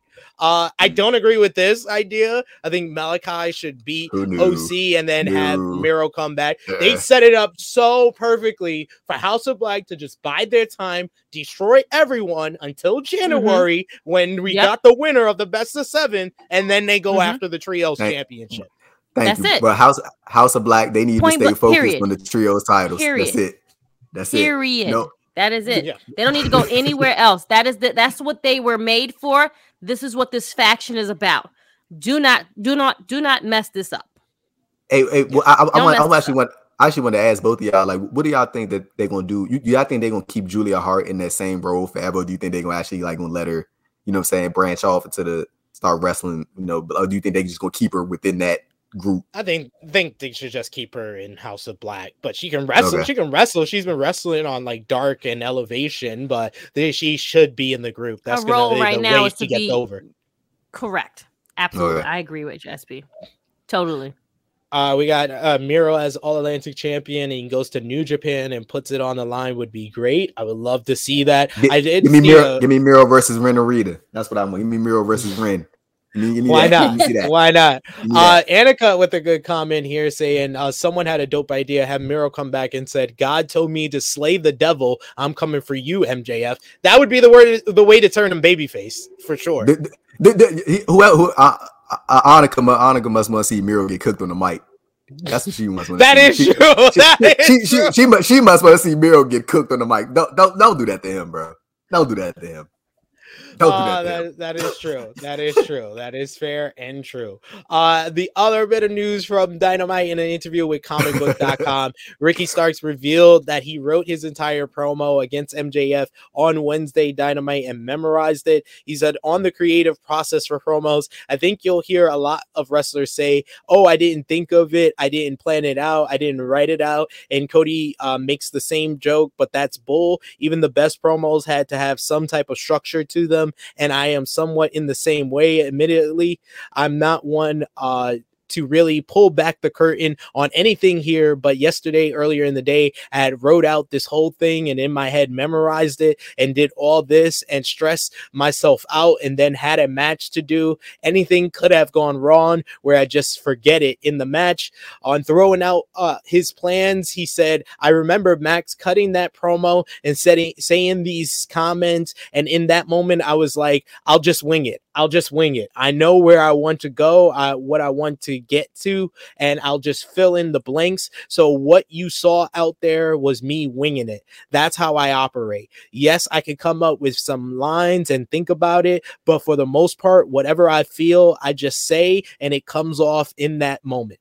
So, hey, if he can cut that type of promo off the top of the riff, I want to see him with a well-planned out promo. This man is so talented. Right. You definitely know that there is something there. Yeah. Ricky Starks is the guy. Like we talked about it earlier. Like we all see the potential. We all always saw, like, even when he was in the NWA, I think a lot of people saw it. Like Ricky Starks, he has a lot of it's a lot of upside to what you can do with Ricky Starks on top of him being the star that he is right now. You can still take it even further, and I think it's just a matter of right timing and right opportunity and just being at the right place at the right time. In terms of Ricky Starks goes, so I'm looking forward to see. But I feel like they're gonna have a really good match at Winter's Coming. Like I don't doubt that at all. I think they're gonna go out there and they're gonna tear it down. But I'm more so interested in how they follow up with Ricky if he isn't like again. I don't think he's gonna win the title, but like I'm more interested to see what they're gonna do as the follow up, because I feel like Tony Khan. I feel like one of his sort of his weaknesses as a booker is when somebody comes off a big loss, like he sort of. Like his go-to is like, okay, keep him on TV for like a month, 2 months. You know what I'm saying? I feel like that's his that's his thing. Like I feel like if he were to to just find a way to pivot somebody into something meaningful right after that, I feel like it would work better. He has a problem with following up on angles and big moments for people. Ricky didn't have much of a follow-up following his first breakout promo at Fight for the Fallen when he lost the title to Hook. They didn't capitalize on that very well. And even more recently, the whole Hangman coming back last week, until Rampage, we didn't get any follow-up on that on Dynamite. Moxley barely talked about him. So he just has to do a better job of following up on these angles and big moments like we saw from Ricky on Dynamite. But let's get into Rampage last night. The show featured a certified banger with an opener that had Jon Moxley defeating Konosuke Takeshita in a bloody battle. Post-match, Hangman Adam Page came out to confront Moxley and then got into a huge brawl, ending with Moxley throwing Page into the ring post. Hikaru Shida beat the Bunny to retain the Regina de Wave Championship and move on to face Jamie Hayter for the AEW Women's World Championship. Yeah, Trent Seven, he made his AEW debut by challenging Orange Cassidy for the All-Atlantic Championship in a hard-fought loss. Post-match, Seven and Kip Sabian jumped Cassidy until Dustin Rhodes made the save to end the show in his hometown of Austin, Texas. So nice little moment there with Dustin wearing the sunglasses. Any highlight, lowlight you want to talk about from last night's Dynamite, Chrissy? I mean, last night's Rampage, excuse me. Definitely not Dynamite. Definitely not Dynamite. Good hour show, 1 hour show. I mean, listen. What can we get for 1 hour? I mean, okay, like I think they did such a between the Moxley match and then we had the Orange Cassidy match. I think those two, everything in the middle was cool. Like it was a good sandwich. Yeah. I forgot this one. That's a good point by Caden. He didn't do much to follow up with Jack Perry. Jack Perry had his first appearance on Dynamite, got chokeslammed by Big Bill. That's about it. But he lost. Yeah. What do you think about this whole Hangman Adam Page, Jon Moxley program, Andrew? And do you think that to last night with the whole interaction between the two men was a good follow-up from last week after he got some heavy criticism from the likes of Dave Meltzer of Wrestling Observer, as well as Lance Storm criticizing AEW for the Hangman Page, Jon Moxley segment from last week? Is Andrew there? Is he frozen? I think he's frozen. So wait, y'all hear me all good? Am I still here? Yeah, we hear you good. You're just staring into our soul. There you go. As soon as I put you on the big screen, you unfroze. There you go.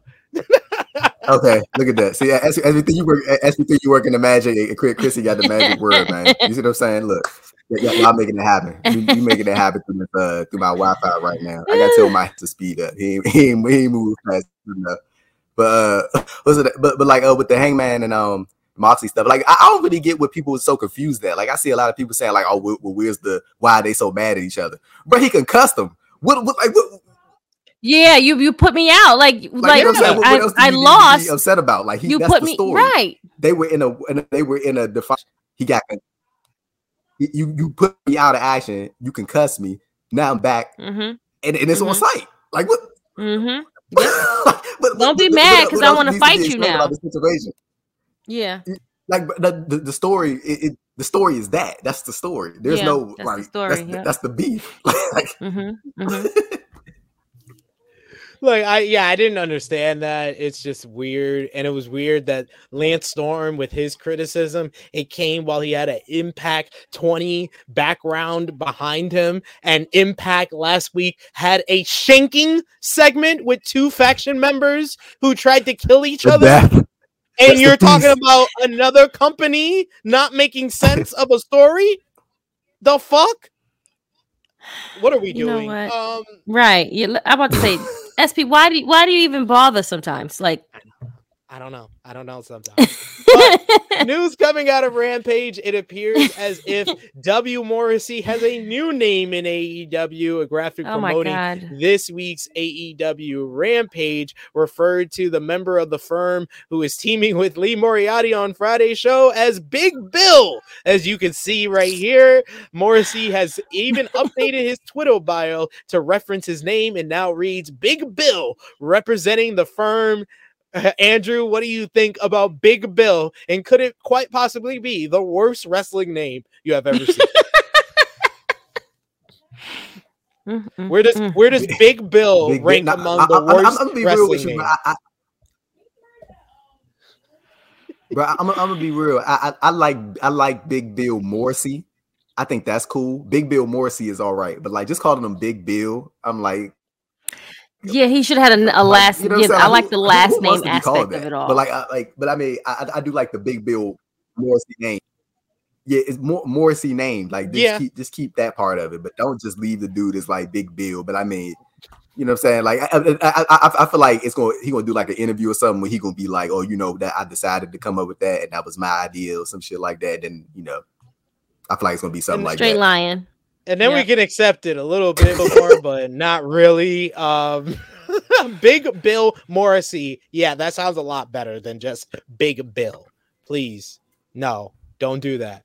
Don't do that. Revert left, go somewhere else. Exit stage left, all of that. In an interview with Busted Open Radio, Dustin Rhodes revealed that he is set to retire in 2023, and he noted that his AEW contract will end in July. He previously announced at an indie event over last weekend that 2023 will be his last year as a wrestler. On his decision to retire and end his contract, he said, "I remember seeing Ray Candy years ago when I broke into the business. He wasn't in the best shape. He was using a walker, and I was just getting into the business, and I was green and excited and hungry and passionate, and I still am, but I made a promise to myself that I was going to get out while I can still walk.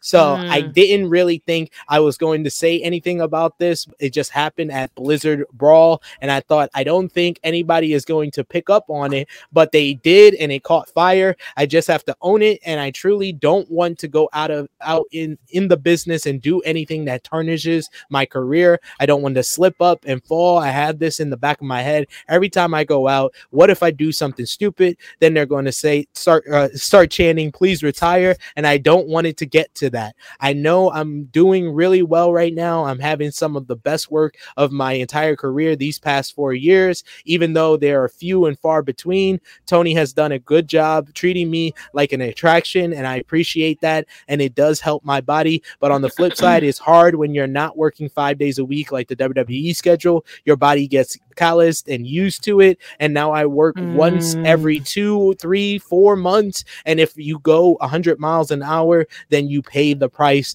It takes me a week and a half to 2 weeks to recover from one match. Back on, I'm starting to see those things. My knees are pretty rough. My shoulders are pretty rough. I made a decision the end of July. My contract is up, and I'm going to be done in ring, or at least tone way down. I don't know if that's going to be it, because when we say we're retiring, we always come back, and you never say never, but that's what I'm looking for, an end date for my in-ring career, my in-ring wrestling career. So Dustin Rhodes, it's been a nice run, but Bon voyage. Bon voyage. You about to pack it up. Packing up. We smoking but on I that get it though. pack. But I get it. Go out on your own accord. Don't have someone else put you out. Like your knees are, you can still, I get the whole, I can still walk. Like that makes so much sense, because like, is he as old as the Undertaker? Probably. Like he's not a young whippersnapper like these other people 50s. are. They're in you're, and today's 50 is not like old, like when we were younger or whatever. So it's way different, but your knees still hurts. All the pain is still the same. So you got to just look at you rhyming, busting the rhyme. Pain is still the same. She knows. Tell him, sister. The pain is still the same. Pain is still the same, and you just gotta you don't want to leave, but you can still be like a coach. Like you can still be a mentor. Like you can still help people. Like you don't have to like fully say, retire. You just retire from wrestling itself, but you can still help and mentor people. Like you can still do a lot of good work. Hey, Cody got nothing to do at WrestleMania. Trust me. I'm letting y'all know. Cody ain't got nothing to do at WrestleMania. Let Dustin come on over, do one match at WrestleMania with oh, Cody. Lord. Okay. Cadence, Romeo says he still don't want to retire. He said, at least tone it down. He can't let it go. Yeah, that's true. Why not? Caden saying Cody versus Dustin at SummerSlam. No, why not? Were you gonna let Cody have the night off at WrestleMania? Do it at WrestleMania. WWE SmackDown, the show featured. He needs a Mania moment. Yeah, he does. They always wanted that match at Mania, and they never got it. So let him get it. Okay. The SmackDown last night featured the Usos defeating Butch and Sheamus to retain the undisputed WWE Tag Team titles after the 1D. Later in the night, it was announced Roman Reigns will return next week, with Jey Uso informing Sammy to trim up his hair and beard. What did we say last week? We said it. He says because next week is gonna be a big week. LA Knight called out Bray Wyatt for the attacks over the last couple of weeks until Uncle Howdy sent the message for the suffering to continue. Later, Knight looked for Wyatt until he got trapped in a dark room with the black phone masked Bray. We also saw Bray Wyatt talking to someone outside of Kurt Angle's birthday party as well. That was weird. But yeah, a lot of stuff with Bray Wyatt on the show, but we didn't get a follow-up for the Wyatt mask showing up in the dark room with old boy to end the night. So I don't know. Very interesting stuff there. Ricochet and New Day defeated Imperium in a super fun trios bout. You also had Liv Morgan and Tegan Knox beat Shayna Baszler and Ronda Rousey. For some reason, I don't know why. Kurt Angle's birthday party featured a reuniting of son and father with Jason Jordan giving him a #1 dad card. It ended with Alpha Academy interrupting the in-ring celebration only to be milked bath by Kurt Angle and Gable Stevenson to end the show. I seen this 20 years ago when it was better. Yeah, that sweater is dope. Alpha Academy. I was like, they need to sell those sweaters. They need to sell that. Just like they got the Chase shoe, you need those Alpha Academy sweaters. That is like marketing at its, that's great. That's great. I'm here for it. I'm here for it. So here for all of it. Look at oh my look at God. He's all clear and stuff. Oh man. Look at, you see it? Okay, if I like clear motion now. What? I mean, the light is bright and I can see the teeth all clear. Like this look at God. Look at this. You see what I'm saying? But I should have used this from the get-go. See, bro, you know what, bro? Okay, look, I'm back now. Everything look good. It looks smooth. Hey, Chrissy, I don't got the same. I'm like, I'm not like this no more. I'm good.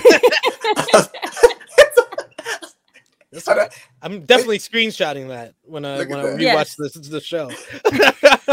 the complete changeover, man. But now on the SmackDown side, like I especially like going into especially heading into War Games, it feels like they were just like biding time, like just to get through to the next thing. But like I feel like it's sort of kind of starting to pick up, I guess, but like they still had those like I know with the milk bath segment, I don't know if a lot of people was really feeling that like that. Like, dude, that was just it wasn't like, even and then you had Kurt. I was like, what is Kurt doing? Like Kurt could barely even move, and y'all got him do. I'm like, oh my God. But like, you want to know what I think I think that somebody has realized that the way that they should bring in Gable Stevenson is not try to make him like this unstoppable, like he needs to be like the big thing. I think that they realized that the way to go with him is to sort of treat him in a similar fashion to how Kurt was treated. Like he's going to be like the serious Olympic guy, but at the same time they're trying to like display like this personality that he has. But the thing is, he ain't Kurt. No, he's not. He's not. He's very talented and he could be funny, but like they have made him into a complete joke, and they never went that far with Kurt Angle. Yeah, that's what I'm saying. But he's not. Gable Stevenson is not Kurt Angle. Like he doesn't have the he doesn't have that thing. Like even when they was on camera last night and they was like doing the thing with Braun Strowman, but he just seemed like very like an awkward dude, and he kept looking directly at the camera, like he was looking like dead at the camera, like doing the segments, and not looking like you supposed to like just look natural, look like you're at a party, like engage with everyone else, like you're not even doing that. You just look at. But he was looking dead in the hard cam. I think just dead, like looking right at, like why? No. But I think do that. I think that also has something to do with nerves. But at the same time, I just I think that they need to do some more stuff with him in the PC and like keep him on NXT for and just let him. You know what I'm saying? Like, because I feel like them trying to figure it out. Put him with scripts. I don't know. But figure it out. Oh no! Don't do that. Don't do that. Don't do that. That was a joke, friend. That was a joke. That was a joke. Like, don't bring scripts back out. I'm just saying, like, we don't really need to see him. Like, bro. Well, hold on, wait. So real quick on that, Chris. I'm so glad you said that. But they built this thing. I'm thinking like scripts about to be like this, like, and I like Reggie, dog. But I'm like, bro, y'all brought out and like the costume ain't look all good, bro. It was like, nope. I was like, they did Reggie dirty, bro. But you know what? It is what it is at that point. Yeah, I don't know what they're doing with Gable Steveson yet. Just putting him with Kurt, trying to get him some rub. This man doesn't have a lick of charisma at this point. Chad Gable is great, but Gable Steveson not so much. But it did now the segment backstage with Sammy and Jay does create an interesting scenario where it does feel like the turn might happen then. Wait. I have some still shots. I hear that the segment has already been taped. So I have skill shots. No. They said Sami Zayn will have a trimmed down beard and haircut. I have a picture of Sami Zayn next week. That's Sami Zayn. Baby face Sami coming back. And then I have a picture of the segment with the bloodline. Oh no, that's Joe Pesci. No, that's what I think is gonna happen. That's what I think is gonna happen. He is being set up. He's going to come into the room and he's going to be like, "Where's everybody?" And then get shot in the back of the fucking head in Chicago. It's devastating. So devastating. I can't. I don't think they should do it just yet, bro. I don't think they should do it yet. It's too soon. It's too soon. Right, you got a month before the Rumble. You can wait do till Elimination Chamber, dog. Elimination Chamber. They're doing Sammy versus Roman, so the turn has to happen either before the Rumble or right after the Rumble. Bro, so they only like 5 weeks from now. Like it's a month. It's a month. Save the turn. It's a month. It's 4 weeks now. It's 4 weeks. It is. But what's the Rumble? January 28th. It's September 10th right now. I mean December 10th right now. Like 5 weeks or so. 5-6 weeks. Yeah. Like I definitely get it, but I mean, I'm talking about so that distance from elimination. I think that they should save like that. Don't do it on a SmackDown though. Like, God, I think they should save it until after the Rumble, bro. Because I feel like Sammy can help maybe solo support in the Rumble. I want this. I love the Goodfellas reference. Goodfellas reference, boys and girls. If you don't know what Goodfellas is, please go watch it. But yes, the Goodfellas reference, it's actually genius. I must say that to you, SP. I love these whole like videos that you have. These little pictures you put together.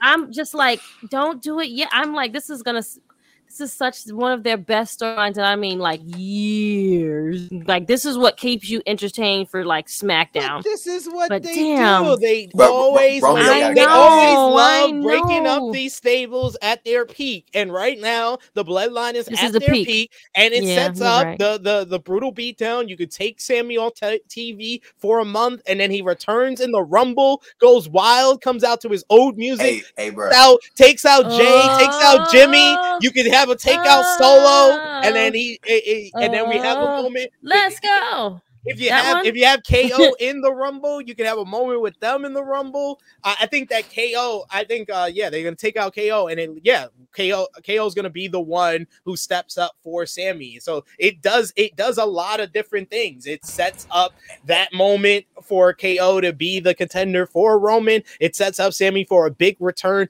at the Rumble. So I'm here for it.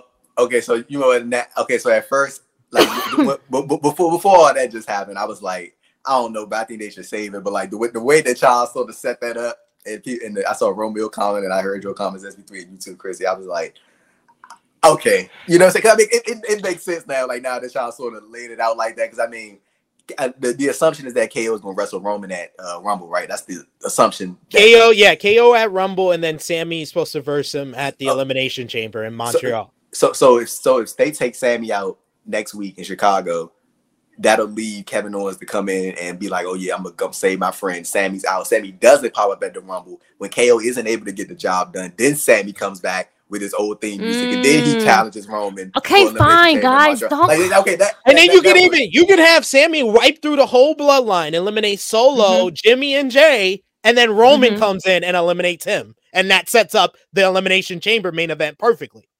Okay, but like so the end goal, like I think I had saw a report about that. I think it was the end goal is Sammy and KO versus the Usos at WrestleMania. Okay, so I mean, like that does make sense. So I ain't gonna be mad at that. This is the long-term storytelling that we've been saying. Okay, fine, Yeah. SP, you've got this one again. Great. What? I just lay everything out. Hey. I think they have a perfect scenario where they have the bloodline at their peak and they can blow it off next week. Let me ask y'all this though. As far as Roman goes, is he indeed dropping these titles to Cody? Do y'all think it's gonna happen? That's the last thing. Do you have a few minutes to discuss this, Chrissy Love? Because I did. Yeah, we can discuss this real quick. Before. Yes. But, yes. All right. So coming out of SmackDown, the bigger news is the Wrestling Observer newsletter reports that there have been discussions internally in WWE of having Roman Reigns wrestle on both nights of WrestleMania in April. The working idea in that case is that Reigns would face both Cody Rhodes and The Rock. He would face Cody on night 1 and The Rock on night 2. However, it was noted that nothing has been finalized yet, and the best bet is that it won't happen, and that Triple H is thinking against that idea. There have also been discussions of splitting up the world titles, so Raw has a world champion after WrestleMania. As noted, plans won't be finalized for the Rumble until mid-January, so it'll be Rumble and WrestleMania news. And I'm just going to lay this out there. I'm just going to say this. That boy Cody Hakeem about to get his moment. Cody Devontae Rhodes will win the world title in WWE. Don't get me wrong. It just won't happen at WrestleMania if this plan does happen. I'm letting y'all know. I'm trying to save y'all from your own disappointment. If Roman Reigns versus Cody Rhodes on night 1 and The Rock on night 2, he will win both matches and walk out of WrestleMania with both titles, because at WrestleMania, he's only at 900 and something days as world champion. If you think for historical references and most importantly for merchandise sales, WWE is not going to let their tribal chief, the greatest of all time, get to hit 1,000 days of world champion. Y'all are smoking something, or y'all not paying attention to what this company does. They do this all the time. He's hitting 1,000 days. So you literally, if you push for Cody to get a shot at WrestleMania, you're pushing for Cody to lose. What the fuck is wrong with y'all? What the fuck is wrong with y'all? He's in 1,000 days. He's not going to lose. You didn't even need me to stay for that, because I agree with everything you just said. All of that is all facts. That is absolutely true. I am not voting against the tribal chief. I will not do that. I'm not. That's asinine to me. Like, you have to, if you build him up as this big monster machine, why would you not guys think that he's at what how many days he's at? What, 8 something now? He's at like 830 something. Yeah. He has to make the 1,000. And if that's what they did with Undertaker. Undertaker had 20, then they made it 1. But yeah, everybody thought the streak was gonna get to 20, and they had to do 21. right. That's what I'm saying. They had to do the 20. We all said, "Oh no, he'll never lose," and we were all wrong. You remember, we were all just like, "What?" Like, so you have to think about the aspect of that. They need you to get to a number where it's gonna be like, "Nah, for real." Then that's when you start thinking, okay, yes, now we can do it. And I also agree with this comment. Sami Zayn is the hot act now. Cody. I'm sorry. I'm letting y'all know. Cody Devontae Rhodes was the best pick to beat Roman back in June. Yes. But not now. Sami Zayn, because one, and this is the point that I've been making, Chrissy Love, I know she's at this point sick of hearing me say this, but Cody should not be the one to beat Roman, because it's about Cody winning the title. It's not about Roman's reign. Yeah, it's not about his reign. It's about just Cody getting the belt. Yep. And that's not what it's about. Yeah. Of the person who would gain the most from beating Roman for the championship. And it's about them becoming a bigger star and ending Roman's reign. That should be the 2 points of it. Sami Zayn fits that mold more than anyone because he instantly becomes a star. It's all about him ending Roman's reign, and it's all about the payoff of the big story of the bloodline. Two, I wouldn't even pick Cody as two. I would pick someone like Braun Breaker or Carmelo Hayes from NXT because that's how you call someone up. Is they immediately get called up and beat the biggest star in the company. You made a main eventer automatically. It's so many people I would put ahead of Cody because it's not about Cody beating Roman. It's about Cody winning the title. So it does not matter what champion Cody beats. But like I would say this, as far as Sami goes, I'm definitely of like the mindset that he could be one of the people to take the title off Roman. I think that's definitely a way that you can go. Like I've always thought that, like especially since we got like to the thick of this bloodline story, that's always been one of the options that you could go along with Jey Uso. I feel like you can slot either one of them within that like sort of top 3 people that you would want to somebody to take the title off Roman. That would make sense and be a big payoff. I think the thing with Sami is it really comes down to how they present Sami afterwards. Like if they could sort of turn this into a Kofi Mania light type of situation where like the fans like really get behind Sami and they sort of push him towards that direction, then they will have no option legitimately but to have Sami in that spot. Like I think it's all gonna come down to sort of the fan reaction to it. But see, the thing with Cody is like I think it's been a long time since we've seen somebody in WWE, especially under Vince McMahon's this last 10 or so years. when you've seen somebody that has come in from a different company or a different promotion and they have made their intentions that clear off the get-go. Like his intention was off, like right off the bat. His next night after he debuted was, or even when he came back was, I'm coming for the world title. It was like that. It was that simple, and that was it. So like I think that it made it easy for a lot of people to sort of slot Cody in that spot. But like I think SP3 does have a fair point with he's been gone for a minute, and you don't exactly know if that same momentum is going to be there. But I think it also just remains to be seen. Like if Cody comes back and he gets that monster reaction, then you're gonna have to consider it. But if you still got this thing going with Sami and it works like that, and the people are able to get behind him like that, and you have that again, that sort of Kofi Mania light type of situation, you gotta roll with Sami. Like, that's why I think the best scenario, if you're going to put Sami in the Royal Rumble, you have to get Roman to be the one that eliminates him because you don't want it to be Cody winning by eliminating Sami you'll have a Batista winning the Rumble in 2014 type scenario. Hey, bro, even when I saw people saying The Rock should win the Rumble, I was like, what? Like, but I'm honestly okay with this. I said this last week. I'm okay with that's how Rumble, bro. He doesn't need it. That's what I said the same. But I made this point last week, Andrew. I'll make it to you. When was the last time they only have used the Royal Rumble to elevate someone, the men's Royal Rumble? Drew McIntyre. In the past 10 years, it's only been Drew McIntyre. They used the men's Royal Rumble to set up their WrestleMania match. It's just something that we just got to get used to. Accept it.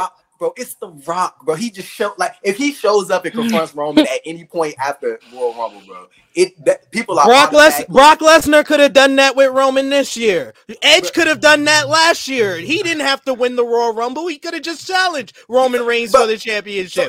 So he doesn't need it. They don't. John Cena against The Rock. Bro, Randy Orton against Bray Wyatt. It's The Rock, bro. It's like, but I'm just. We are talking about people. All these people. It's Randy Orton. It's Brock. Bro, but the star, I'm talking about just the sheer like star power of what Dwayne Johnson / The Rock adds to the WWE on-screen product when he comes back. But I just don't see like the point of you giving them the like when you can just easily have this dude show up. You can give the Rumble to somebody else and like easily have this dude show up and like whatever route you want to go in terms of this night 1, night 2 thing in WrestleMania. Like I think that the way to go is to have Roman versus Rock on night 1. And then whoever you have on night 2 is the way to go.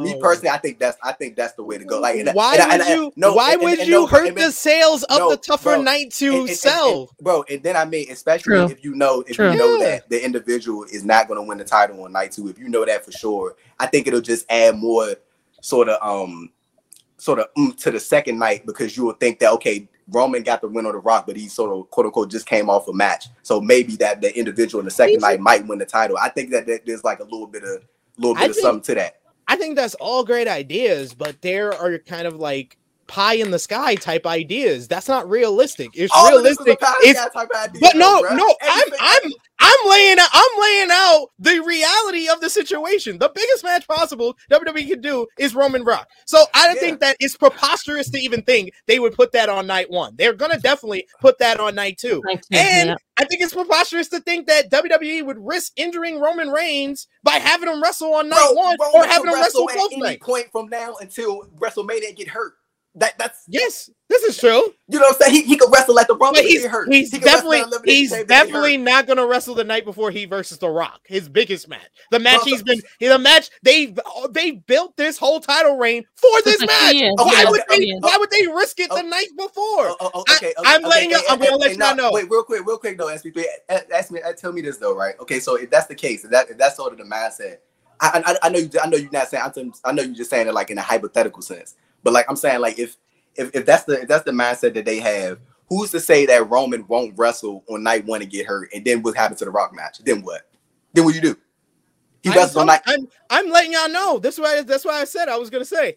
I'm letting y'all know. Roman's not wrestling both nights. Night 1 WrestleMania, the main event will be Stone Cold Steve Austin versus insert whoever the fuck is facing. I do think and night two will be Roman and Rock. It's Cody is a pie in the sky, and it's all the Cody. It's literally all the Cody fans that are just trying to push this into fruition at this point. Yeah, it's an agenda. Like, it's very obvious to me that this is all the Cody fans just pushing their agenda because there's no indication that this is realistically going to happen. Oh my goodness, man! Chrissy, stand up for the Cody first. we held on to Chrissy long enough. Thank you so much, Chrissy. I know you got to run. Please let the people know where they can follow you on social media and when you'll be back on with us. You can follow me. You can find me every Saturday. True Hill Heat, our flagship show, 11:05 a.m. Serving Face and Hill will be back next Sunday because you guys are doing the roundtable for our shows that are happening tonight. We're doing watch-alongs tonight, I'm guessing. Sure, right? Yes, maybe so. Okay, yes, so they're doing watch-alongs. I'll try my best to be a part of that.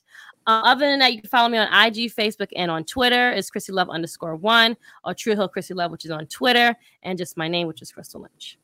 Bye, guys. Heart you. Bye. Peace, Chris. Thank you, Chrissy. We'll see you next week. Later, Chrissy. Got a couple of comments to feature here. We got Belle who says, "Is everybody forgetting they had Stone Cold Steve Austin headlining night 1 versus Kevin Owens this year?" And you forgot the part because you put everything in capital letters, but you forgot the part that they did not advertise that Stone Cold would be wrestling on night 1 of WrestleMania. They said it was a confrontation. Yes, they said it was the KO show with Stone Cold Steve Austin. So like if they had booked it and said that Austin was wrestling, that would be against WWE things because Austin wrestling is bigger than Roman versus Brock. But in actuality, Austin in a talk show segment is not as big as Roman versus Brock for both world titles. No, but I will say just on that note, I do think that is a sort of a fair point that they have sort of conditioned, like not sort of conditioned, because I mean, how long they've been doing the night 2, night 1? This is it's only going to be the second year, right? This is the third year, fourth year, 36, 37, 38. You're right. Yeah. So like, I mean, I think that what Bill said is a fair point, and what Austin, I think the thing was with that, I think that was more so of a sort of a tactic to sort of not have this big expectation on what Steve Austin could deliver. I think it was to just alleviate the pressure, which I think was smart, honestly, like to not have like come out at the gate and be like, Austin's going to be wrestling, and then you think this dude going to put on some type of, you know what I'm saying? Like, I think it just alleviated a little bit of pressure off of him, and then he could just go out there and just whatever happened. And I think that actually worked in his favor because the match was like really good, you know what I'm saying, what him and KO did. But like in terms of like what they like, I mean, for SB3, like I'm pretty sure you know this like just as much as I do. Like in terms of like the reporting and stuff, none of this stuff is confirmed in terms of like what in terms of like what they're going to be doing. And man, like we genuinely don't know. I don't think anybody knows, and like I don't think like anything can happen from now.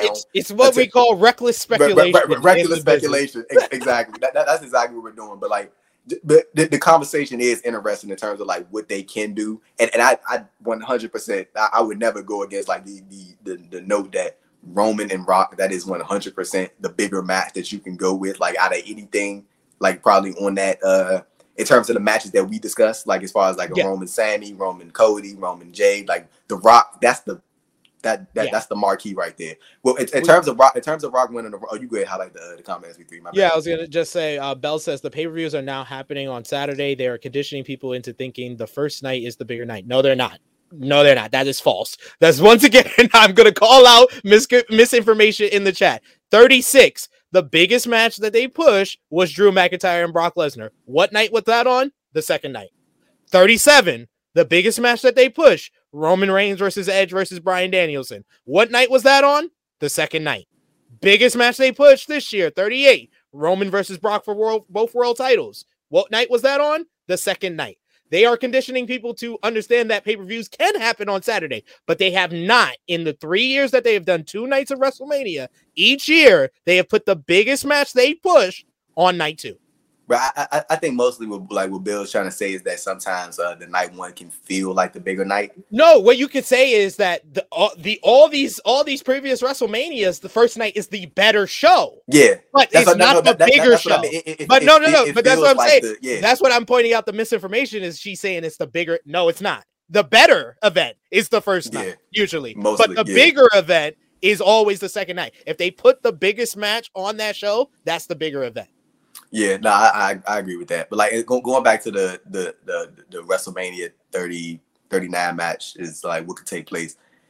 Roman versus Rock, that's hands down the way that you should go, whether that's night 1 or night 2. I mean, like I think just going off of like, you know, looking back at sort of the history of like these 2-night main events at WrestleMania, you would think like to what you say, SP3, that Roman Rock is night 2. But like I also think that there is something to if look, again, this record speculation, again, if there is something to a Roman defending the title against someone else, whether it be whoever you want to throw out there, I think that there is like there could be a little bit of interest in, you know, the idea that Roman just beat this individual in The Rock at WrestleMania on night 1 and then moving on to night 2 with the idea that he is not sort of 100% after going back to back, and then, you know, they're sort of having the little to it that he could lose type of thing. But I mean, at the same time, again, just to repeat, bro, I don't think really anybody really knows what's gonna happen. Like he may just wrestle on the night 2, and that may just be it. Like he might not do night 1, and he might have somebody else up. You know what I'm saying? I think. That's at this point. That's what I think, because it's like nothing we've seen from Roman this year indicates he would wrestle 2 nights in a row. This is the part-time tribal chief we are talking about. He is not wrestling back-to-back nights and the night before the biggest match of his career. Not the biggest match of this year, the biggest match of his career. And also this is gaining a lot of steam as of late. Like Kaden said, Stone Cold versus Cena, that's your night 1 main event.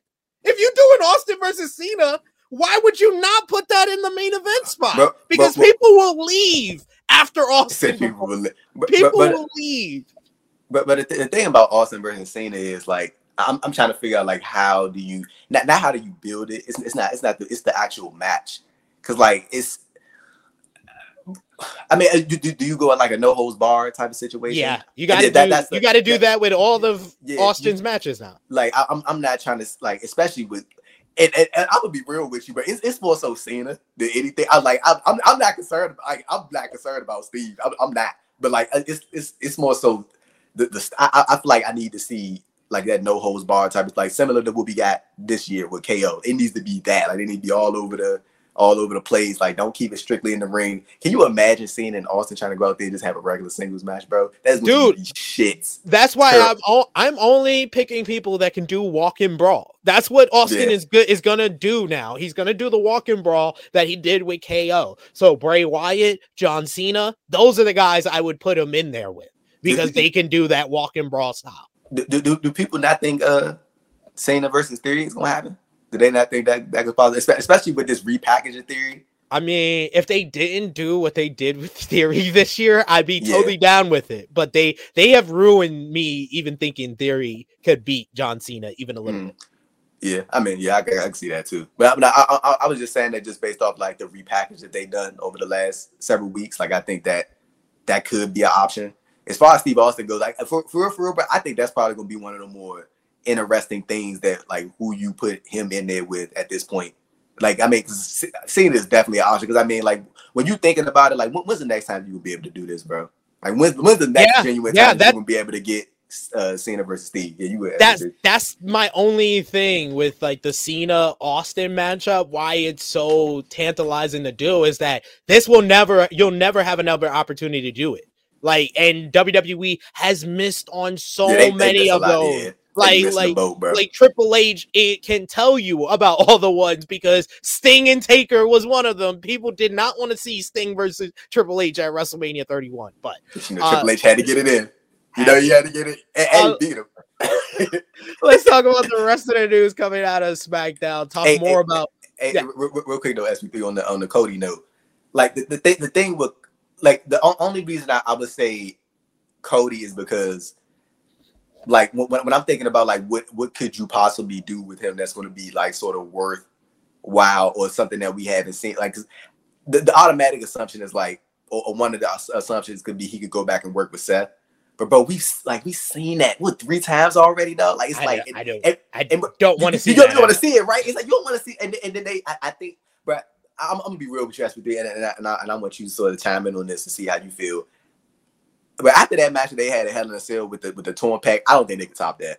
Like, I just don't think that they can do better than that. And that's no slight on Roman. That's no slight on Cody or Seth. I just think that was such a highlight for within WWE that I just don't think that you could honestly top that at all. So like I'm trying to figure out like what could you do that could be bigger than something that would be worthwhile for this dude to come back and like maybe not WrestleMania is the way to go. Maybe later down the line, like maybe because I when you said the 1,000 days thing, I was like, well, I mean, yeah, that kind of you know what I'm saying that does make sense. So maybe like a SummerSlam 2023. That's what I think. Yeah, I think Cody can be the guy. It's just not going to happen before Roman hits 1,000 days. Now that makes sense. Makes sense. Yeah. Well, you do have a new report about Cody Devontae Rhodes. He's expected status for WrestleMania. Fightful Select reported that Rhodes is fully expected to be back in time for WrestleMania, to the point that a commercial was shot on Thursday in LA promoting the pay-per-view and featuring him or someone just like him. The site reports that the commercial featured Rhodes locking up with The Miz on a Los Angeles bridge to promote the pay-per-view. Maurice was supposed to be in attendance for the commercial, though whether it was for filming an ad or not isn't clear. Of course, Cody tore his pectoral muscle before Hell in a Cell, beating Seth Rollins in the Hell in a Cell match. He then underwent surgery and has been working towards his return. And Fightful Select reports that Rhodes' status for WrestleMania was never really in doubt. And I came up with the best idea. Well, not me. I saw this online, so I will give credit to social media. But Cody Rhodes wins Money in the Bank at WrestleMania. Since the word was that they're moving Money in the Bank back to WrestleMania, the men's Money in the Bank is won by Cody at WrestleMania.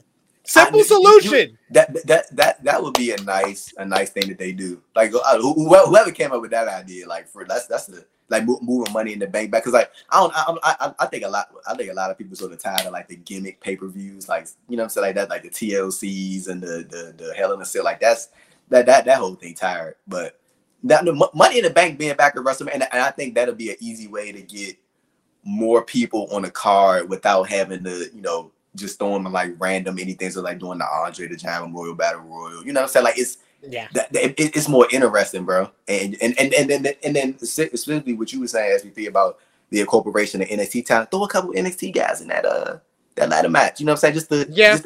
What better way could you do to introduce somebody than to be like, hey, we're on WrestleMania in the Money in the Bank ladder match? You know what I'm saying? It's a nice little thing. You can see guys like Grayson Waller, JD McDonough, or Carmelo Hayes in that. Hey, real quick, you like Grayson Waller?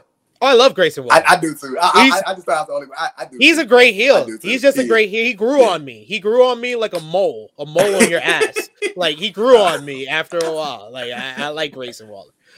We got More news involving Roman Reigns. The Wrestling Observer newsletter has updates on Reigns and Drew McIntyre, who were both injured in the War Games matchup at Survivor Series. Both wrestlers suffered ruptured eardrums at the show, and it's believed to be a minor issue, and they'll be back soon. Of course, Reigns is advertised to return on next Friday's SmackDown. McIntyre was hurt at the pay-per-view, but continued to work the next night at a live event in Portland. He didn't know he was hurt until he was examined backstage and was then medically disqualified on Monday. He was originally scheduled to team with Sheamus on SmackDown against the Usos, but was replaced with Butch. And then our final news note coming out of SmackDown this week, Andrew, is Variety reports that John Cena is scheduled to appear on the December 30th edition of SmackDown, the final episode of 2022 in Tampa, Florida. More announcements will be made for the episode in the next few weeks.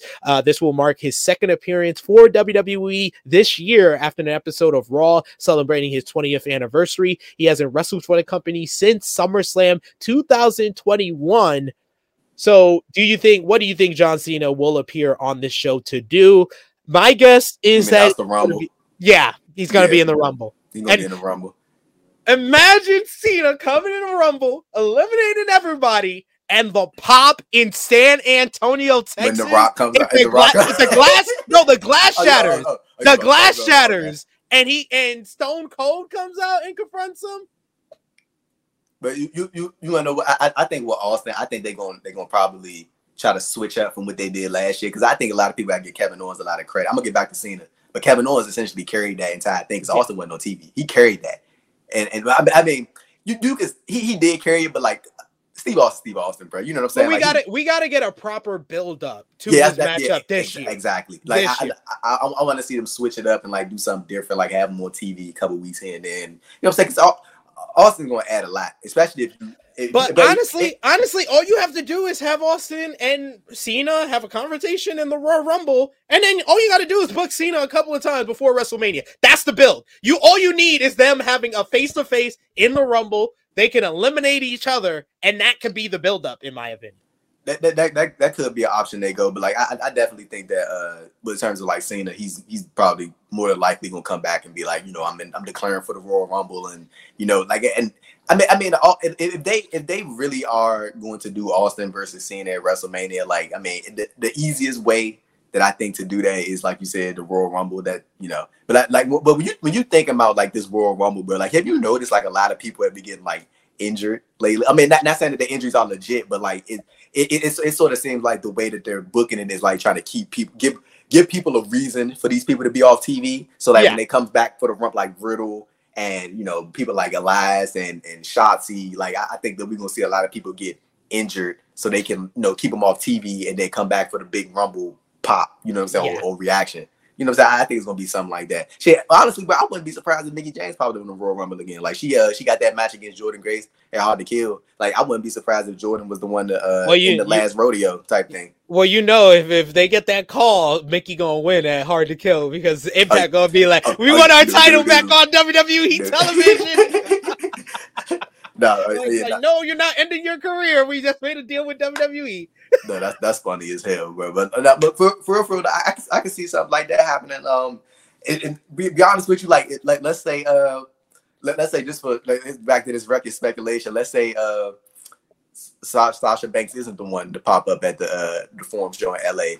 Who's to say she won't pop up in the Royal Rumble later that month on the 28th, January 28th? Yeah, like that. January 28th. You know what I'm saying? Like that, maybe Trinity comes back. You know what I'm saying? You just I think that especially at this point, this is probably gonna be one of the more interesting builds to WrestleMania and the run, because you got so many of these rumored big stars, like you know what I'm saying. You got these free agents and stuff like that. So like you got people saying Cardona and Chelsea. I mean, Cardona might be. Like I'm not like a big Matt Cardona guy, but I can definitely respect that he has left WWE and sort of turned himself into a marquee talent on the independent scene in terms of like just reinvent himself. You know what I'm saying? I can respect it. I've never been like a big guy, Matt Cardona, but I can definitely respect the sort of the change of his overall persona and stuff. So I mean, they people saying he gonna come back. What's that? Kaden said Rock and Roll should open night one. Super chat donation saying Rock and Roman should open night one, book it, Papa Trips. Yeah, someone actually seriously suggested that on social media. Oh, he said open night one. Kaden is using it as a joke, but there was legitimately someone on social media. He sent me the tweet. Someone on social media tried to make the argument that the best move is to have your biggest match open the first night of WrestleMania. No, that ain't gonna happen. That's not gonna happen. Hey, SVP, what you think? As far as like I was talking about like the women's matches, bro, that should take place at WrestleMania. Like I was thinking about that, but I think Bianca and Charlotte. I think it should be Bianca and Rhea. I think Rhea should win the Rumble, the Women's Royal Rumble, and she versus Bianca. But it does seem like they had, but I think everybody can see a clip. But Triple H, he loves Rhea Ripley, bro. You know what I'm saying? He loves Rhea Ripley. He loves him some Rhea Ripley. You know what I'm saying? So, I also think that he loves Bianca Belair at the same time. He loves Bianca is black female John Cena. The way she's been booked against Damage Control. She's definitely the new John Cena in the women's division, hands down. Hey, but real talk on Bianca real quick. Bro, it's so cool, like seeing a black woman like being positioned in this way. Like she's like, bro, she is like I don't know like the scene of like jokes that people, but she's like genuinely being presented as like this like unstoppable, like you can't beat her. It don't matter who's around her, who's who's going against her. Like, but the only thing with Rhea is. I don't know, but I just feel like Triple H like Rhea Ripley just a little bit more than Bianca Belair. Like I don't know. I mean, this is WWE. She is white and blonde. I'm just saying. That's what I'm saying. Especially, bro, with that on top of the sort of the punk rock thing. I think that's more in line with Triple H. Him always having Poppy on these damn NXT shows all the time, like they used to do. Yeah. She used to be on every damn show, every big show. Plus, I think Bianca and Rhea is the way to go because that's the real like stamp that those are two Triple H girls. Yeah, those are two NXT PC graduates against each other. That's a real statement type of matchup to have at WrestleMania for his regime. Doing Charlotte versus Bianca, that's something like I would honestly if that's the match at WrestleMania. Charlotte the same thing. Not really. At this point, she has more of the sense of Vince. Vince, yeah. She is originally, yeah. I know. I know what you meant, but at this point, she's more viewed as a Vince girl than a Triple H girl. But it just feels like Charlotte and Bianca is something that I think Vince would have booked himself. So, like, if you really want to make a statement of something that only Triple H would book and not Vince, I think Rhea and Bianca would be the way to go. Yeah, but I'm curious to see like if they do that, if they wait to like I don't think they're gonna do it at Elimination Chamber. I don't think it's gonna happen at the. I mean, it could happen at the Rumble. I can see that possibly happening, but like I feel like especially because Charlotte's been on TV for so long, I feel like either she comes back and wins the Rumble, or she comes back after the Rumble and she tries to set up something with Bianca. So I could see that. Yeah. I think it's definitely going to be either Charlotte or Rhea. Yes, it's definitely. Hey, what you think? What you think on the SmackDown side though? It's Ronda. It's Ronda and Becky. Ronda and Becky. It's Ronda and Becky. It's a 1 year late, but it's Ronda and Becky. We should also know coming out of SmackDown that the Usos are basically ranked and top the PWI Tag Team 100 this week, finishing out in the number 1 spot, just over FTR in the ranking for this year's PWI Tag Team 100. Some really good teams on this list. Of course, the Usos were a part of the top storyline in professional wrestling with the Bloodline. They had great matches with the Street Profits, the New Day, among others.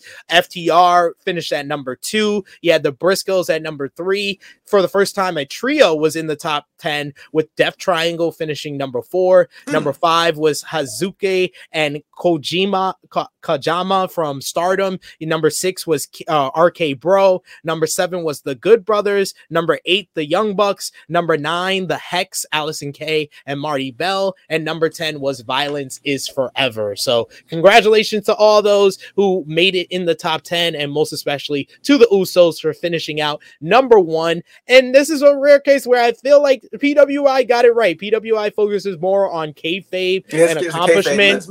Yeah, it's kayfabe and accomplishments over anything. So the FTR, in my opinion, had better matches than the Usos this year, but the Usos were a part of the top storyline in WWE, so it makes sense they won out. Yeah, I don't really like got anything else to add. Like, I mean, that's like it. I mean, it's a story. I mean, kayfabe list, bro. Like, it's, you know what I'm saying. Like, I never got like the big like uproar about it, and that's, I'm not saying it's not important. I'm talking about like just I just don't get like why people get so upset. Bro, it's a kayfabe and list, once again, I have to correct the misinformation. The evaluation ended in September, not June. So FTR's second match with the Briscoes as well. No, not the Aussie Open match would not be included in the evaluation, but definitely the second Briscoes match is a part of the evaluation. Yeah. Yeah, so it ends September. It goes from October to September.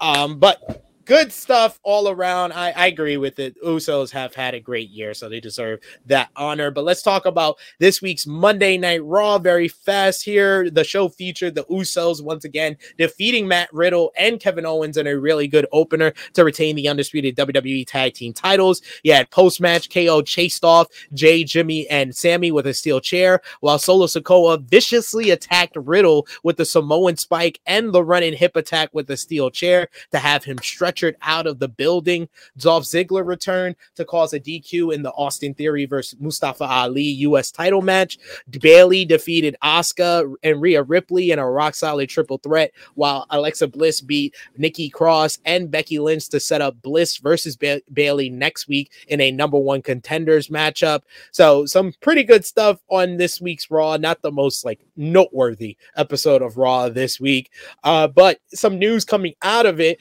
PW Insider reports that the WWE Performance Center held tryouts this week, and some very interesting names were a part of the tryouts, Andrew. First name that was confirmed to be in attendance was former MLW star and Warrior Wrestling champion Casey Navarra, who reportedly had major interest from the company recently. The other is former NWA and AEW woman star Kylie Ray. Kylie first signed with AEW back in 2019, but was let go from the company after only a few months due to mental health issues. It's also since been reported by PW Insider that former ROH stars Vincent and Dutch of the Righteous, who were spotted in the crowd during the December 6th edition of NXT, are at this week's tryouts as well. So what do you think about all these kind of prominent names outside of WWE showing up at the tryout, and who do you think has the best chance of success in WWE?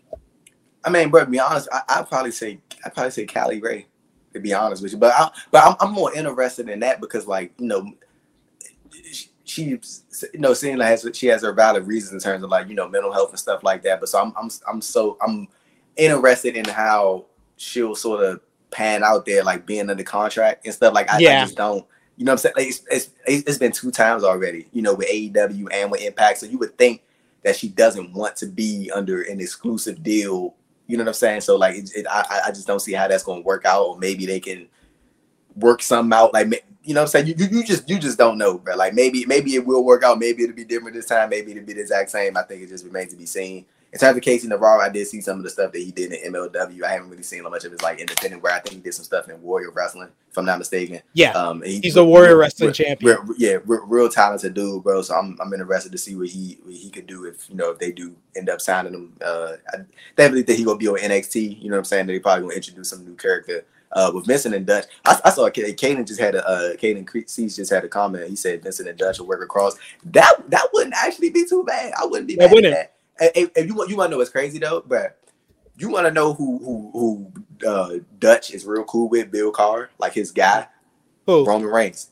That's his guy, bro. I'm talking about like they're like really like so back when they were in FCW, Roman used to stay at Bill Carr's crib because like Roman didn't have like cable and stuff, so like they used to have to write these reports on like Raw and SmackDown, and like he would always come over and kick it, and they would chill out and hang out, and they was like best friends. They'd look out for each other and stuff like that. And he was like, Roman used to always talk about how he thought he was gonna get cut from WWE, and Bill Carr was like, bro, if anybody didn't get cut, it's probably like he was like, come on now, like let's be, you know what I'm saying, like but he was like, because Roman had a kid at the time and he ain't had that much money, and he was like, you know what I'm saying, he was real down on himself. So he was like, they was tight back, and he said they still, you know what I'm saying, they still in communication and stuff. I you know, that I think that'd be like a cool thing that you could possibly touch on TV, like to have another not enforcer of the bloodline, because I don't think he needs to be in that group, but more so as somebody on the outside who could be like, you know what I'm saying? Like, well, you could do something like if I know the rumor was they were putting Vincent and Dutch possibly with like Wyatt and the Wyatt Six. You could do like you could redo like the Wyatt family Shield 6-man this time with the bloodline and the Wyatt Six, and do Vincent, Dutch, and Bray versus Roman and the Usos, and you could address the history between Dutch and Roman in that way.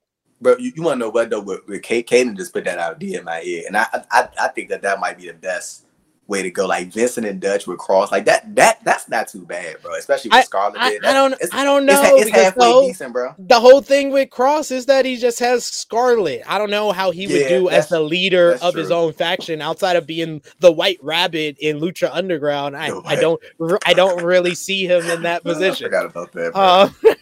The Wrestling Observer newsletter reports that Elimination Chamber coming up in February in Montreal on the 18th is just about sold out instantly. Bro, it's about to SP3. It's about to be jumping in there, bro.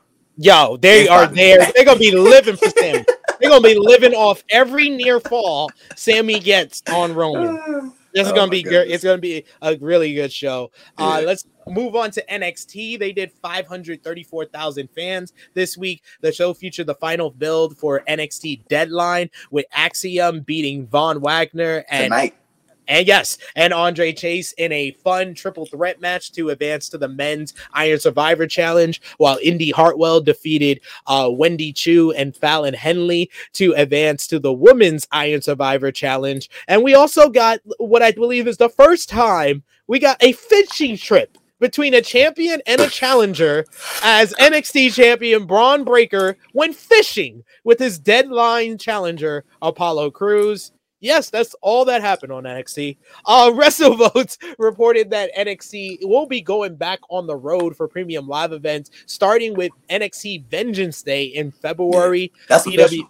Yeah, PW Insider has had an update saying that it will be a February 6th from Charlotte, North Carolina at the Spectrum Center. WWE held their last NXT Vengeance Day in February this year. The card was broadcast on Sci-Fi due to the 2022 Winter Olympics, and WWE officially announced the event on Thursday. And I would think that the winners of tonight's Iron Survivor get their shots at that show. What do you think? Of course, like that. I think that's the way to go. Especially y'all gonna be back on the road. You gonna want to load this.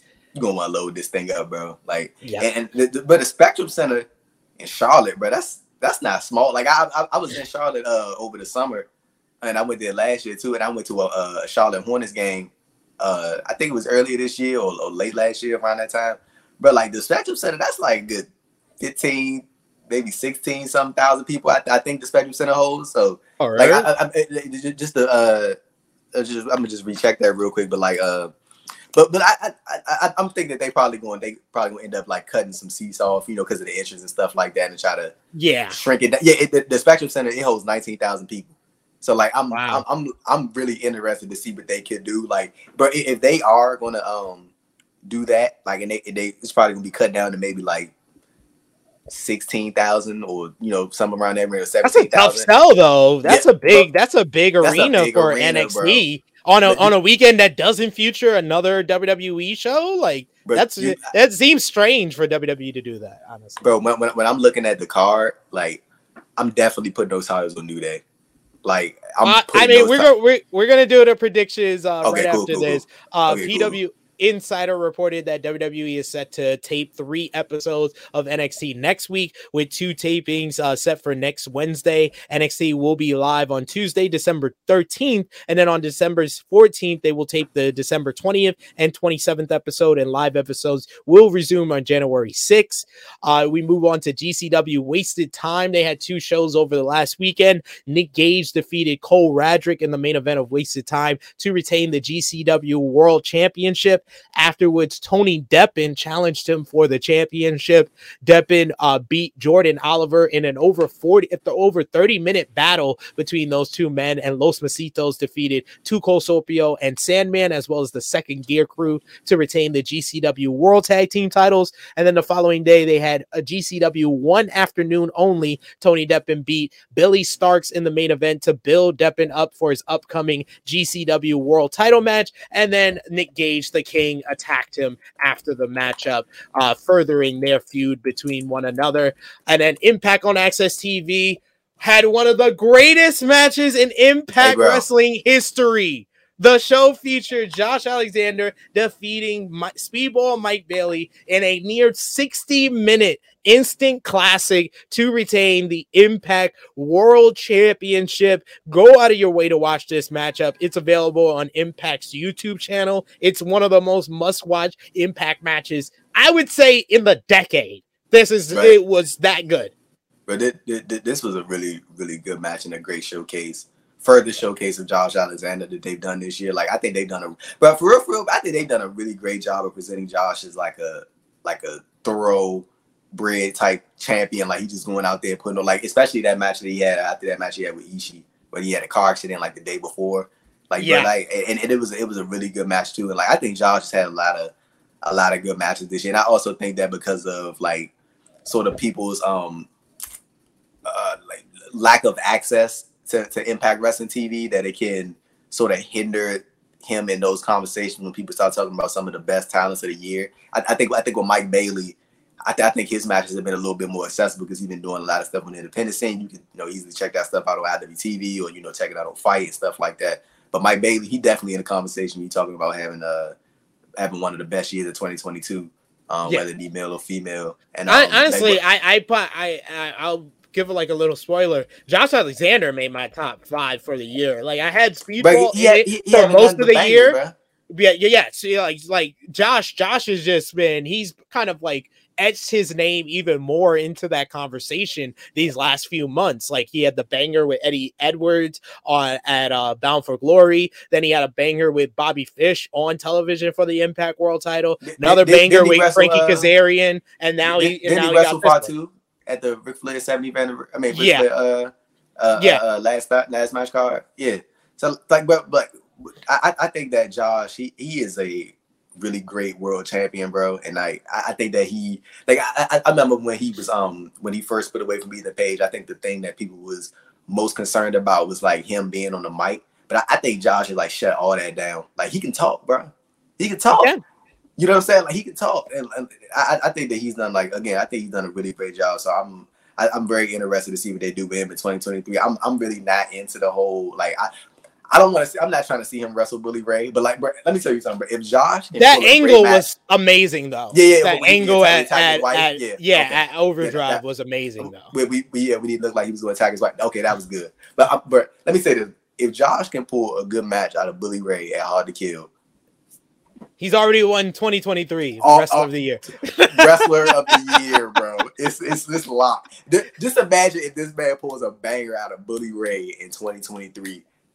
I don't want to hear no talk about nobody else for the rest of the year. Josh got to go lock. That's you might be right there. If he can legit, I'm talking about like if this match is like really good, bro. Then it's a wrap. It's a wrap. I'm here for it. I'm with you. That would be definitely the feather in his cap that he would need. We got Romeo who says should have been a pay-per-view match with a build. I agree. Now, you talking about the 60-minute? Yeah, about Speedball and I honestly I felt like, why is Frankie getting the shot at Overdrive when it should have been Speedball? But you want to know what, bro? I kind of like the way that they because it was sort of. It was like spontaneous. It just happened. You know what I'm saying? Like, I kind of like that, but like, I did like that. Yeah. You know what I'm saying? It just like that was just the thing. Like, it just popped up, and that was the situation that they was rolling with. I kind of liked it like that. Like, but for Impact, they do like some real good, consistent TV in terms of their story. Like, I really like the thing that they're doing with Savannah and Tasha. It seems like they're sort of they're not teasing it, but it feels like there's like a rift between them, and they're trying to like one up each other. So I sort of like that, especially with Savannah when she beat Taya, and then Taya beat Tasha the previous week or a couple weeks back. I really like sort of the dynamic that they're doing with that. And I was about to say a spoiler. I don't know if I should say it with the Impact statements. But I know. You know what I'm talking about, but I don't want to ruin it for nobody. So, yeah. Now, there's some interesting stuff they did over the weekend for Impact. Also, on this week's show, the Design started their run with Khan beating Sami Callihan thanks to help from Angels and Diener, and Savannah Evans beat Taya Valkyrie. Before we do the preview, quick predictions for ROH Final Battle and NXT Deadline, we got to do our match of the week for the week. So, Andrew, every week we give 3 matches the honor of gold medalists, silver medalists, and bronze medalists for the week. So your individual best matches that you saw this week. I'll start things off. My bronze medal is going to go to the actual murder that I saw on national TV between Samoa Joe and Darby Allin. My silver medal is going to also be from Dynamite with FTR versus The Acclaim. I thought that was a great match that had a very hot crowd behind it and elevated each of the near falls down the stretch. And then my gold medalist for the week is the aforementioned Josh Alexander versus Speedball Mike Bailey Impact World Title match on Impact on Access TV. Yes, the first time I am giving an Impact match my match of the week. That match was superb. Andrew, what's your matches of the week? So the gold, I think the obvious one is the Speedball Mike Bailey Josh Alexander 60-minute match. For silver, I got it between a toss up between the Samoa Joe Darby and The Acclaim versus FTR. But I think the reason I'm gonna go with Joe and Darby is because I feel like I feel like this is probably the best showcase of Samoa Joe this year, to be honest with you. And I think that Darby, like I think with Joe, especially at this stage of his career, I think that he is. It's a matter of, like, in terms of good matches, I think it's a matter of styles make matchups with Joe. And I feel like Darby is just a great person to have in there to throw in with Joe because he doesn't have to do too much. Darby can do everything and then some and just make Joe look like a monster. And I think that just benefits Samoa Joe. Like, when you put Joe in there with if you put him in there with like a Mox or a Hangman, like, the styles just don't, like, it can work. Or even when you put him in there with a Warlow, it can work, but it doesn't feel like that. It just doesn't click like that. But when you throw him in there with somebody like a Darby, bro, who's just willing to, like, crash out at any moment, it only enhances the presentation of Samoa Joe. So I'm gonna roll with that because I think he gave Joe probably his best match of 2022. No, like, not even a question about it.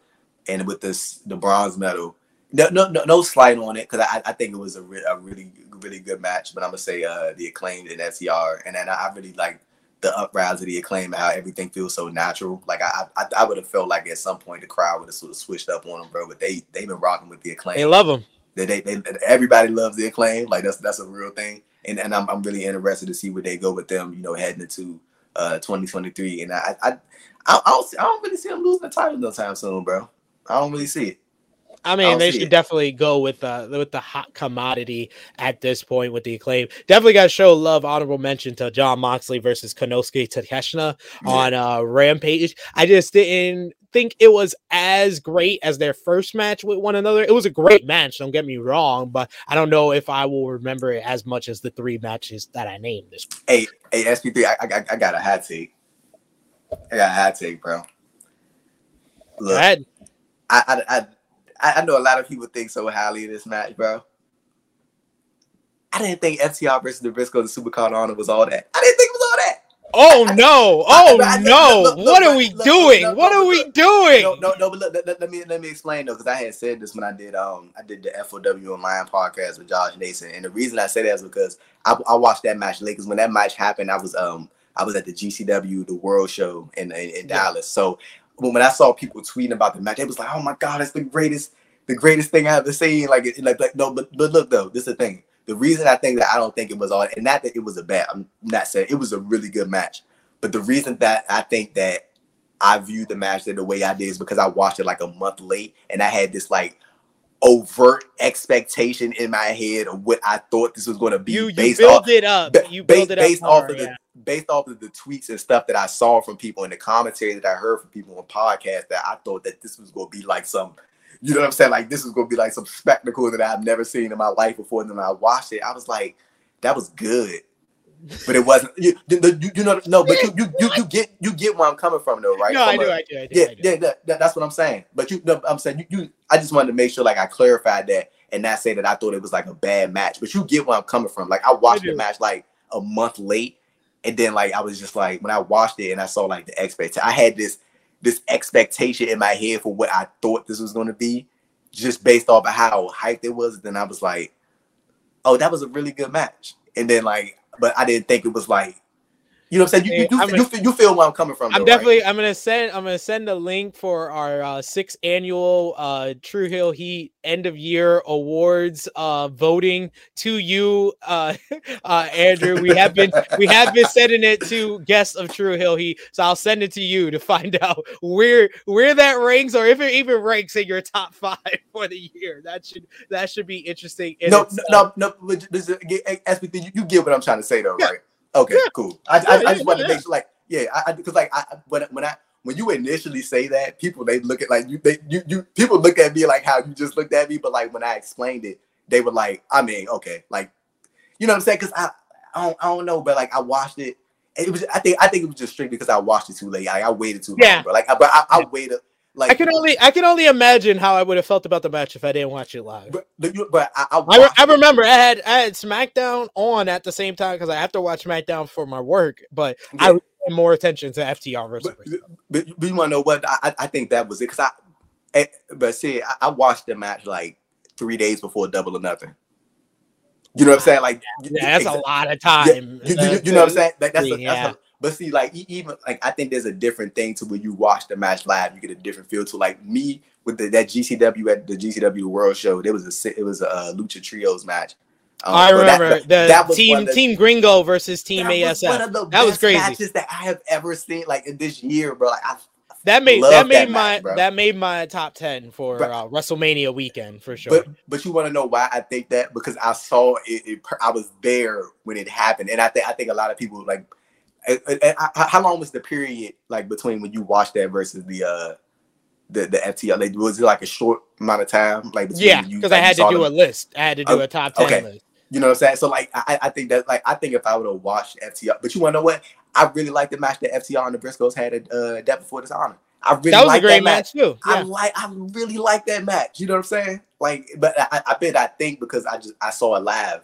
You know what I'm saying? Like, I watched it after I recorded the NWA podcast. I watched it right after, and I was like, I love it. You know what I'm saying? but I think I just waited too long, bro. That's it. Yeah. It ain't no slight on them. And they're going to have another match this weekend. I'm going to watch that. I mean, they have another match tonight, and I'm pretty sure I'm going to think that's a banger because I'm seeing it. You know what I'm saying? In real time. I know they probably cooking me in the chat, but I take it, bro. It is what it is. Well, let's get into ROH Final Battle. We got the 0 hour starting at 3 p.m. Eastern time. Let's go rapid fire through these because not much build up to talk about. You got Mascara Dorado, the former Grand Metalik, going one-on-one with the United Empire's own Jeff Cobb. I'm going to take Jeff Cobb in this one. Who you got, Andrew? Yeah, we're going Jeff Cobb, bro.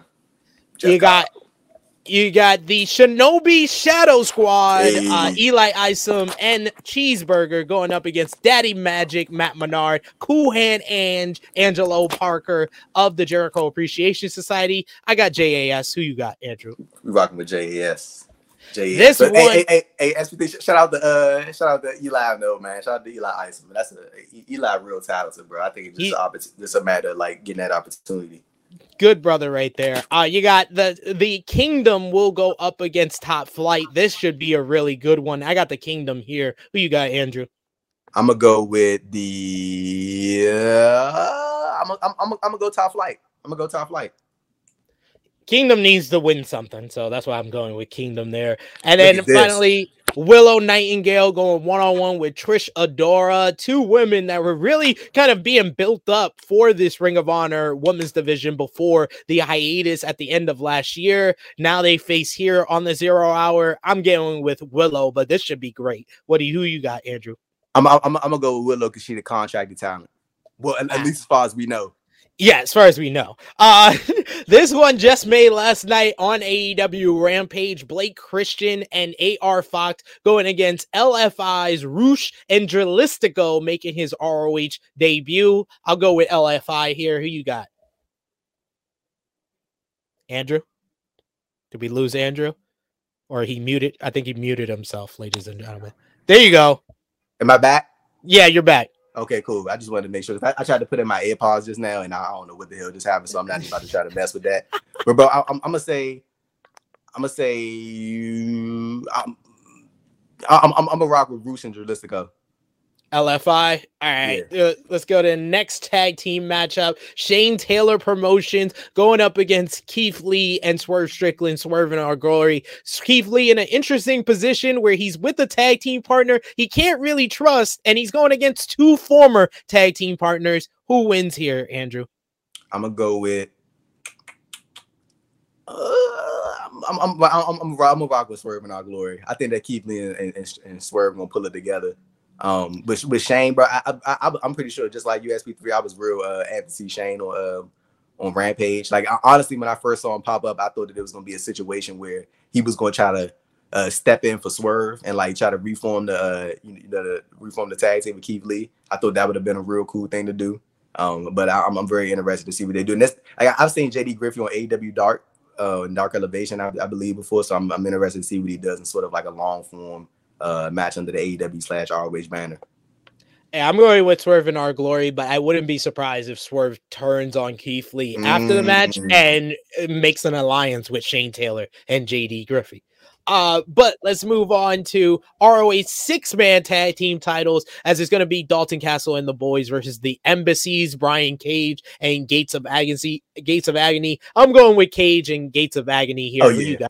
Yeah, I'm rolling with you, bro. They definitely taking the titles. I think that they just going. I mean, because they're more featured on ROH TV than Dalton Castle and the boys. I mean, featured on AEW and Rampage and stuff more than the Dalton Castle and the boys are. So I think it'll just be like a nice prop for them to have, and for them to come off as more important, I guess. With them having titles. So yeah, and shout out to Prince Nana too. Prince Nana, always with the gems.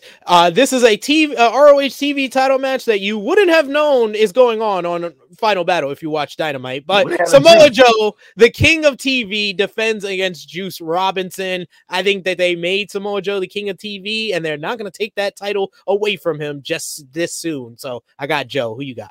Yeah, Joe retaining. This one is very interesting. A lot of people calling for a title change as Mercedes Martinez defends against the ROH Women's World Championship against Athena. I think it's Athena's time. What about you? But Athena definitely, when she could be in her home state, Texas, and she in her damn home state all this month with AEW. I think Athena, that's probably the way to go. Hey, but did you see the stuff that she said on Busted Open Radio about like how people I loved it. I agree with her. I agree with 100% what she said. But I think everything she said made a lot of sense as far as like if she was she got to look at Moxley and Yuta and Jericho and everybody, saying going hard and beating the hell out of each other. But the moment she does anything remotely closer, that people was not everybody, of course, but like some people was like, oh, she's doing too much and that's not professional and like all this other stuff. And she made like some real solid points. And and the thing is, I like Mercedes Martinez, but I think Athena just adds something a little more that Mercedes can't. Oh, are we back? Yeah, I think you cut off. You went to black there. Oh, am I back? No. And I'm echoing. I hear the echo. Am I back? Yeah, I just had to mute you because you're at me echoing. I think you have to restart. But come back to us after you restart because we gotta predict the rest of the Ring of Honor, the Final Battle card here. Daniel Garcia will go one-on-one with Wheeler Yuta. This is the third part of their trilogy of matches after Yuta beat Garcia at ROH Death Before Dishonor. He then lost to Garcia in his hometown of Buffalo. This third match here, I'm gonna go with Wheeler Yuta to defend because I want the BCC to win out the Jericho Appreciation Society feud that needs to end after this show. For the Ring of Honor World Championship, Chris Jericho will defend against Claudio Castagnoli. If Castagnoli loses, he must join the Jericho Appreciation Society. I'm going with Claudio to win here because, like I said, the BCC and JAS feud needs to end. Who you got, Jericho or Castagnoli, Andrew? Am I back at C3? Yes, you are. Let's go. Let's get it. You see how we do the switch over, bro? You see how we making it happen? We making it through all the trials and tribulations, bro. This probably had to be one of the most tasking broadcast and True Hill Heat history, but we made it through. You see this, bro? you see how we just make this happen, bro? We just switch it over just like that. Look at that. It's beautiful, bro. But I'm going to go with Jericho. I'm going to go with him. And I think that Claudio joint. I mean, I'm not really trying to see Claudio and the Jake because I think they just going to roll with him and Jake as the tag team eventually. That's probably going to be something that they do. But I think it's probably be the storyline of Claudio. Him being in JAS, but not being in JAS, if that makes any sense. Like him not trying to be like all, you know what I'm saying? I don't want with that them, but he's going to be because that just continues the story. That just continues the story. I'm good. To move on. Move on. What's it called? SV3? What's it called? The Jeriverse. Once you lock in, yeah. I'm good. I don't want to see 6 more months of this. ROH World Tag Team titles. Yeah. No, I was going to add real quick on Daniel Garcia Yuta match. Because it's that I think that one. I think that's going to be a banger, bro. But I think the thing is, I can see either one of them winning. Be honest with you, like I can see Wheeler winning, I can see Daniel Garcia winning. I'm gonna say Daniel Garcia retains. I'm gonna say Daniel Garcia. I'm gonna rock with Daniel Garcia. That's what I'm gonna go with. I'm gonna with on that though. Yuta only because I just want this to end. But this one is going to be feels like a real final battle, double tall collar match for the ROH World Tag Team titles. FTR versus the Briscoes 3.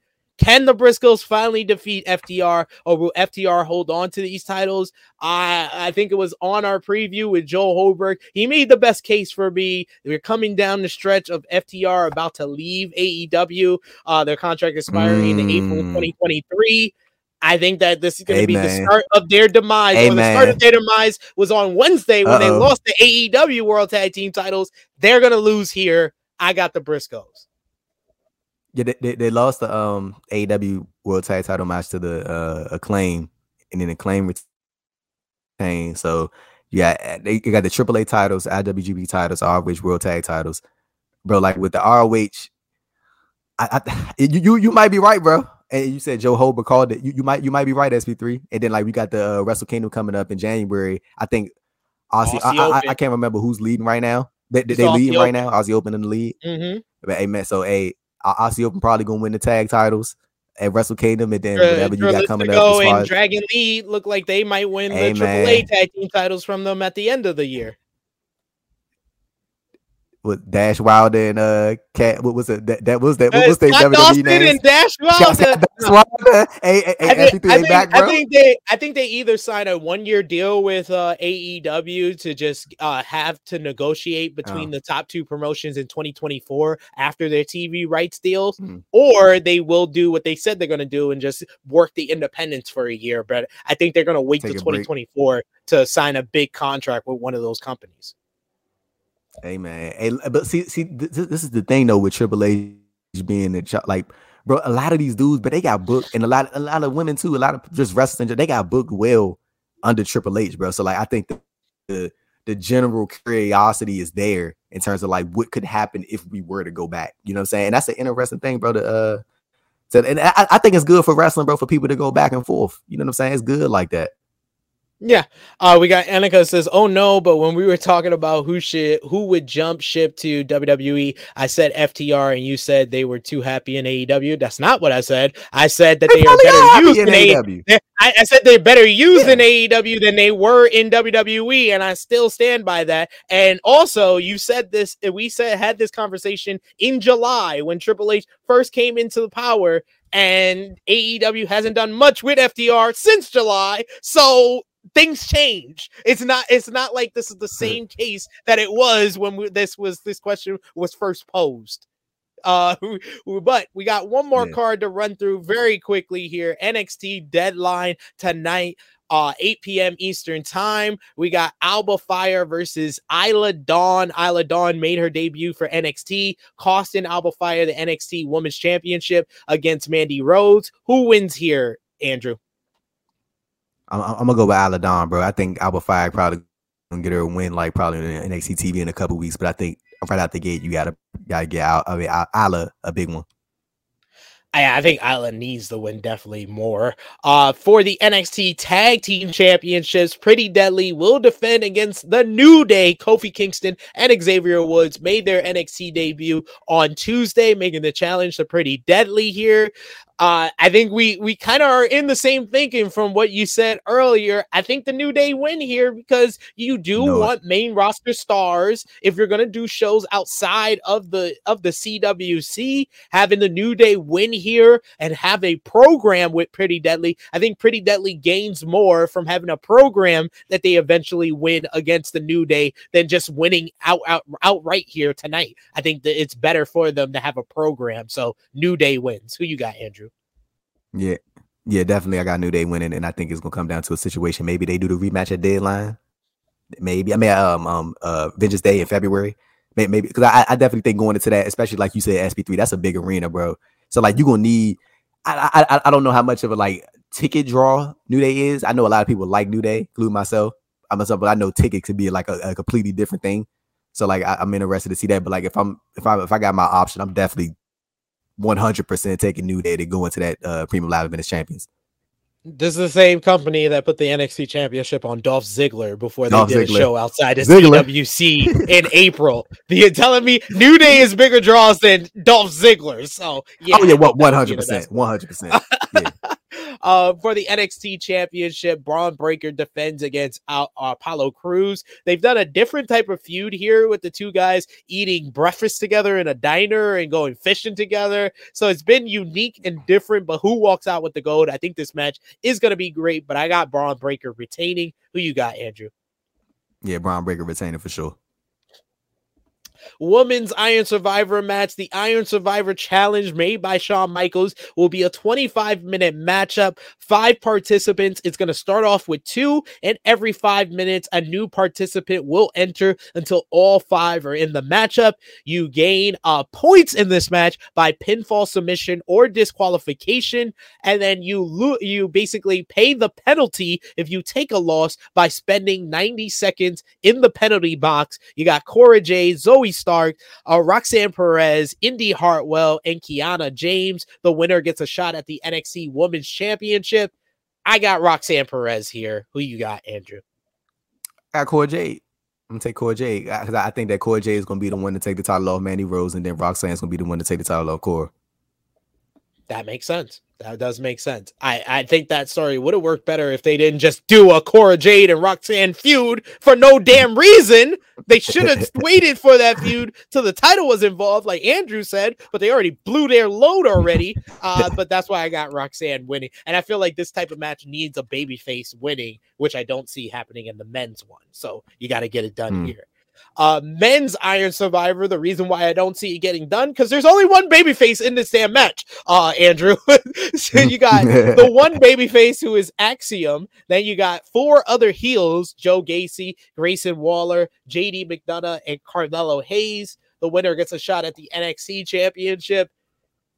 I said it on Wednesday when we did our preview, Andrew. I said it. I think we only have 2 reasonable options here, which is Carmelo Hayes and Grayson Waller. Who do you think wins though?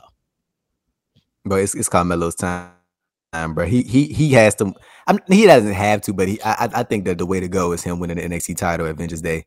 Like it's his time, bro. Like he's one of the top faces in NXT, just the face of one of the faces of the brand. Like the growth has been crazy. Like seeing how much like sort of fanfare that he has garnered, and like just especially him coming off of the independent scene, and like seeing how things have changed from summer 2021 to where he is right now. Like it's his time, bro. It's his time. That's all it is, bro. Yes, it just seems like it's an inevitability for Carmelo Hayes. I feel like that's the kind of a big type of NXT championship match that you can have at Vengeance Day. So I'm going to go with Carmelo Hayes, but I wouldn't be surprised, y'all, if Grayson Waller wins this match. I think there's a reason why they have protected the Waller versus Braun Breaker matchup, even though they teased that match all the way back in December last year when Waller did the attack on Gargano. They teased Braun Breaker and Grayson Waller, and here we are a year later, and they still have not touched. And the way Grayson Waller I feel like Grayson Waller's character fits more to sneak out the win here than Carmelo Hayes. And honestly, I would save Hayes versus Breakker for WrestleMania weekend, not for Vengeance Day. So, you know what? I've talked myself into it, Andrew. I'm going with Grayson Waller. Now, you want to know what, bro? I think that they still will do Carmelo versus Breakker at Vengeance Day. But what I think is now going to happen, now that you sort of threw the idea, I can see Grayson Waller winning and him getting the shot versus Breakker at New Year's Eve if they do that again in January. Yeah, because we don't know who's getting when this person gets their shot. We don't know that. We don't know that at all when they're getting the shot. They could get it on the first episode in January, New Year's Eve, or they could get it at Vengeance Day. So there is still enough time where you can have Grayson win here, get his shot on TV, and then have Carmelo earn the opportunity another way for Vengeance Day. You're right. But that brings us to a close on another edition of True Hill Heat. We want to thank the good brother Andrew Thompson for joining us, always adding the good gems, the good lines, the good takes. And in Russia, when Russia allowed you, the bad internet. Well, Andrew, let the people know where they can follow you on social media, sir. And I think they paused you again. Hey, it's all good, bro. We had the end now. We made it through. I had some decent internet for like a good 30 minutes right there, SB3. You did. You were killing it. Yeah, some solid internet. Hamster was moving full speed for like good 40 minutes. But they can follow me on Twitter, as it says on the screen, at 80 Thompson __. Same thing on Instagram. Check out my written work over at postwrestling.com and my interviews over at the Andrew Thompson Interviews YouTube channel. I'm going to be putting some new clips up this weekend that you can check out from past interviews while I set up some new ones. So there you go.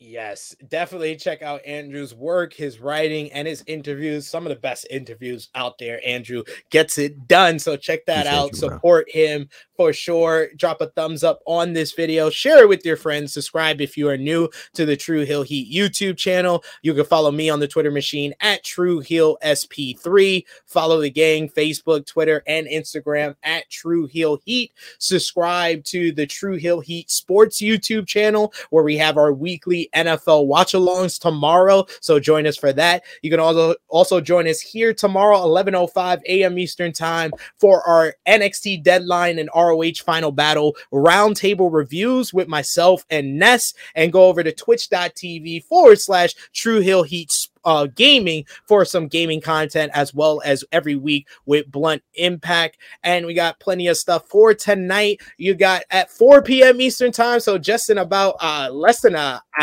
2 hours, you got our ROH Final Battle watch along starting at 4 p.m. Eastern Time, maybe 3 p.m. Eastern Time, because they got to watch the 0 hour. Some good matches there. But join us for that. Romeo will be here. The rest of the gang will be here to watch the show. You got all the lineup that we just talked about, just gave the preview and predictions for, so you could check that out coming up in a bit. And then 8 p.m. Eastern Time tonight, you got our NXT Deadline watch along. So join us for that as well for tonight. So want to thank Andrew Thompson, thank Miss Chrissy Love, thank you all for joining us. Drop a like on this video, share with your friends, comment down below if you're watching us on demand with your thoughts on this week in wrestling. So thank you all. It is me, your True Hill Phenom SP3. This has been True Hill Heat 204 Boss Kingdom. We are signing off until next time.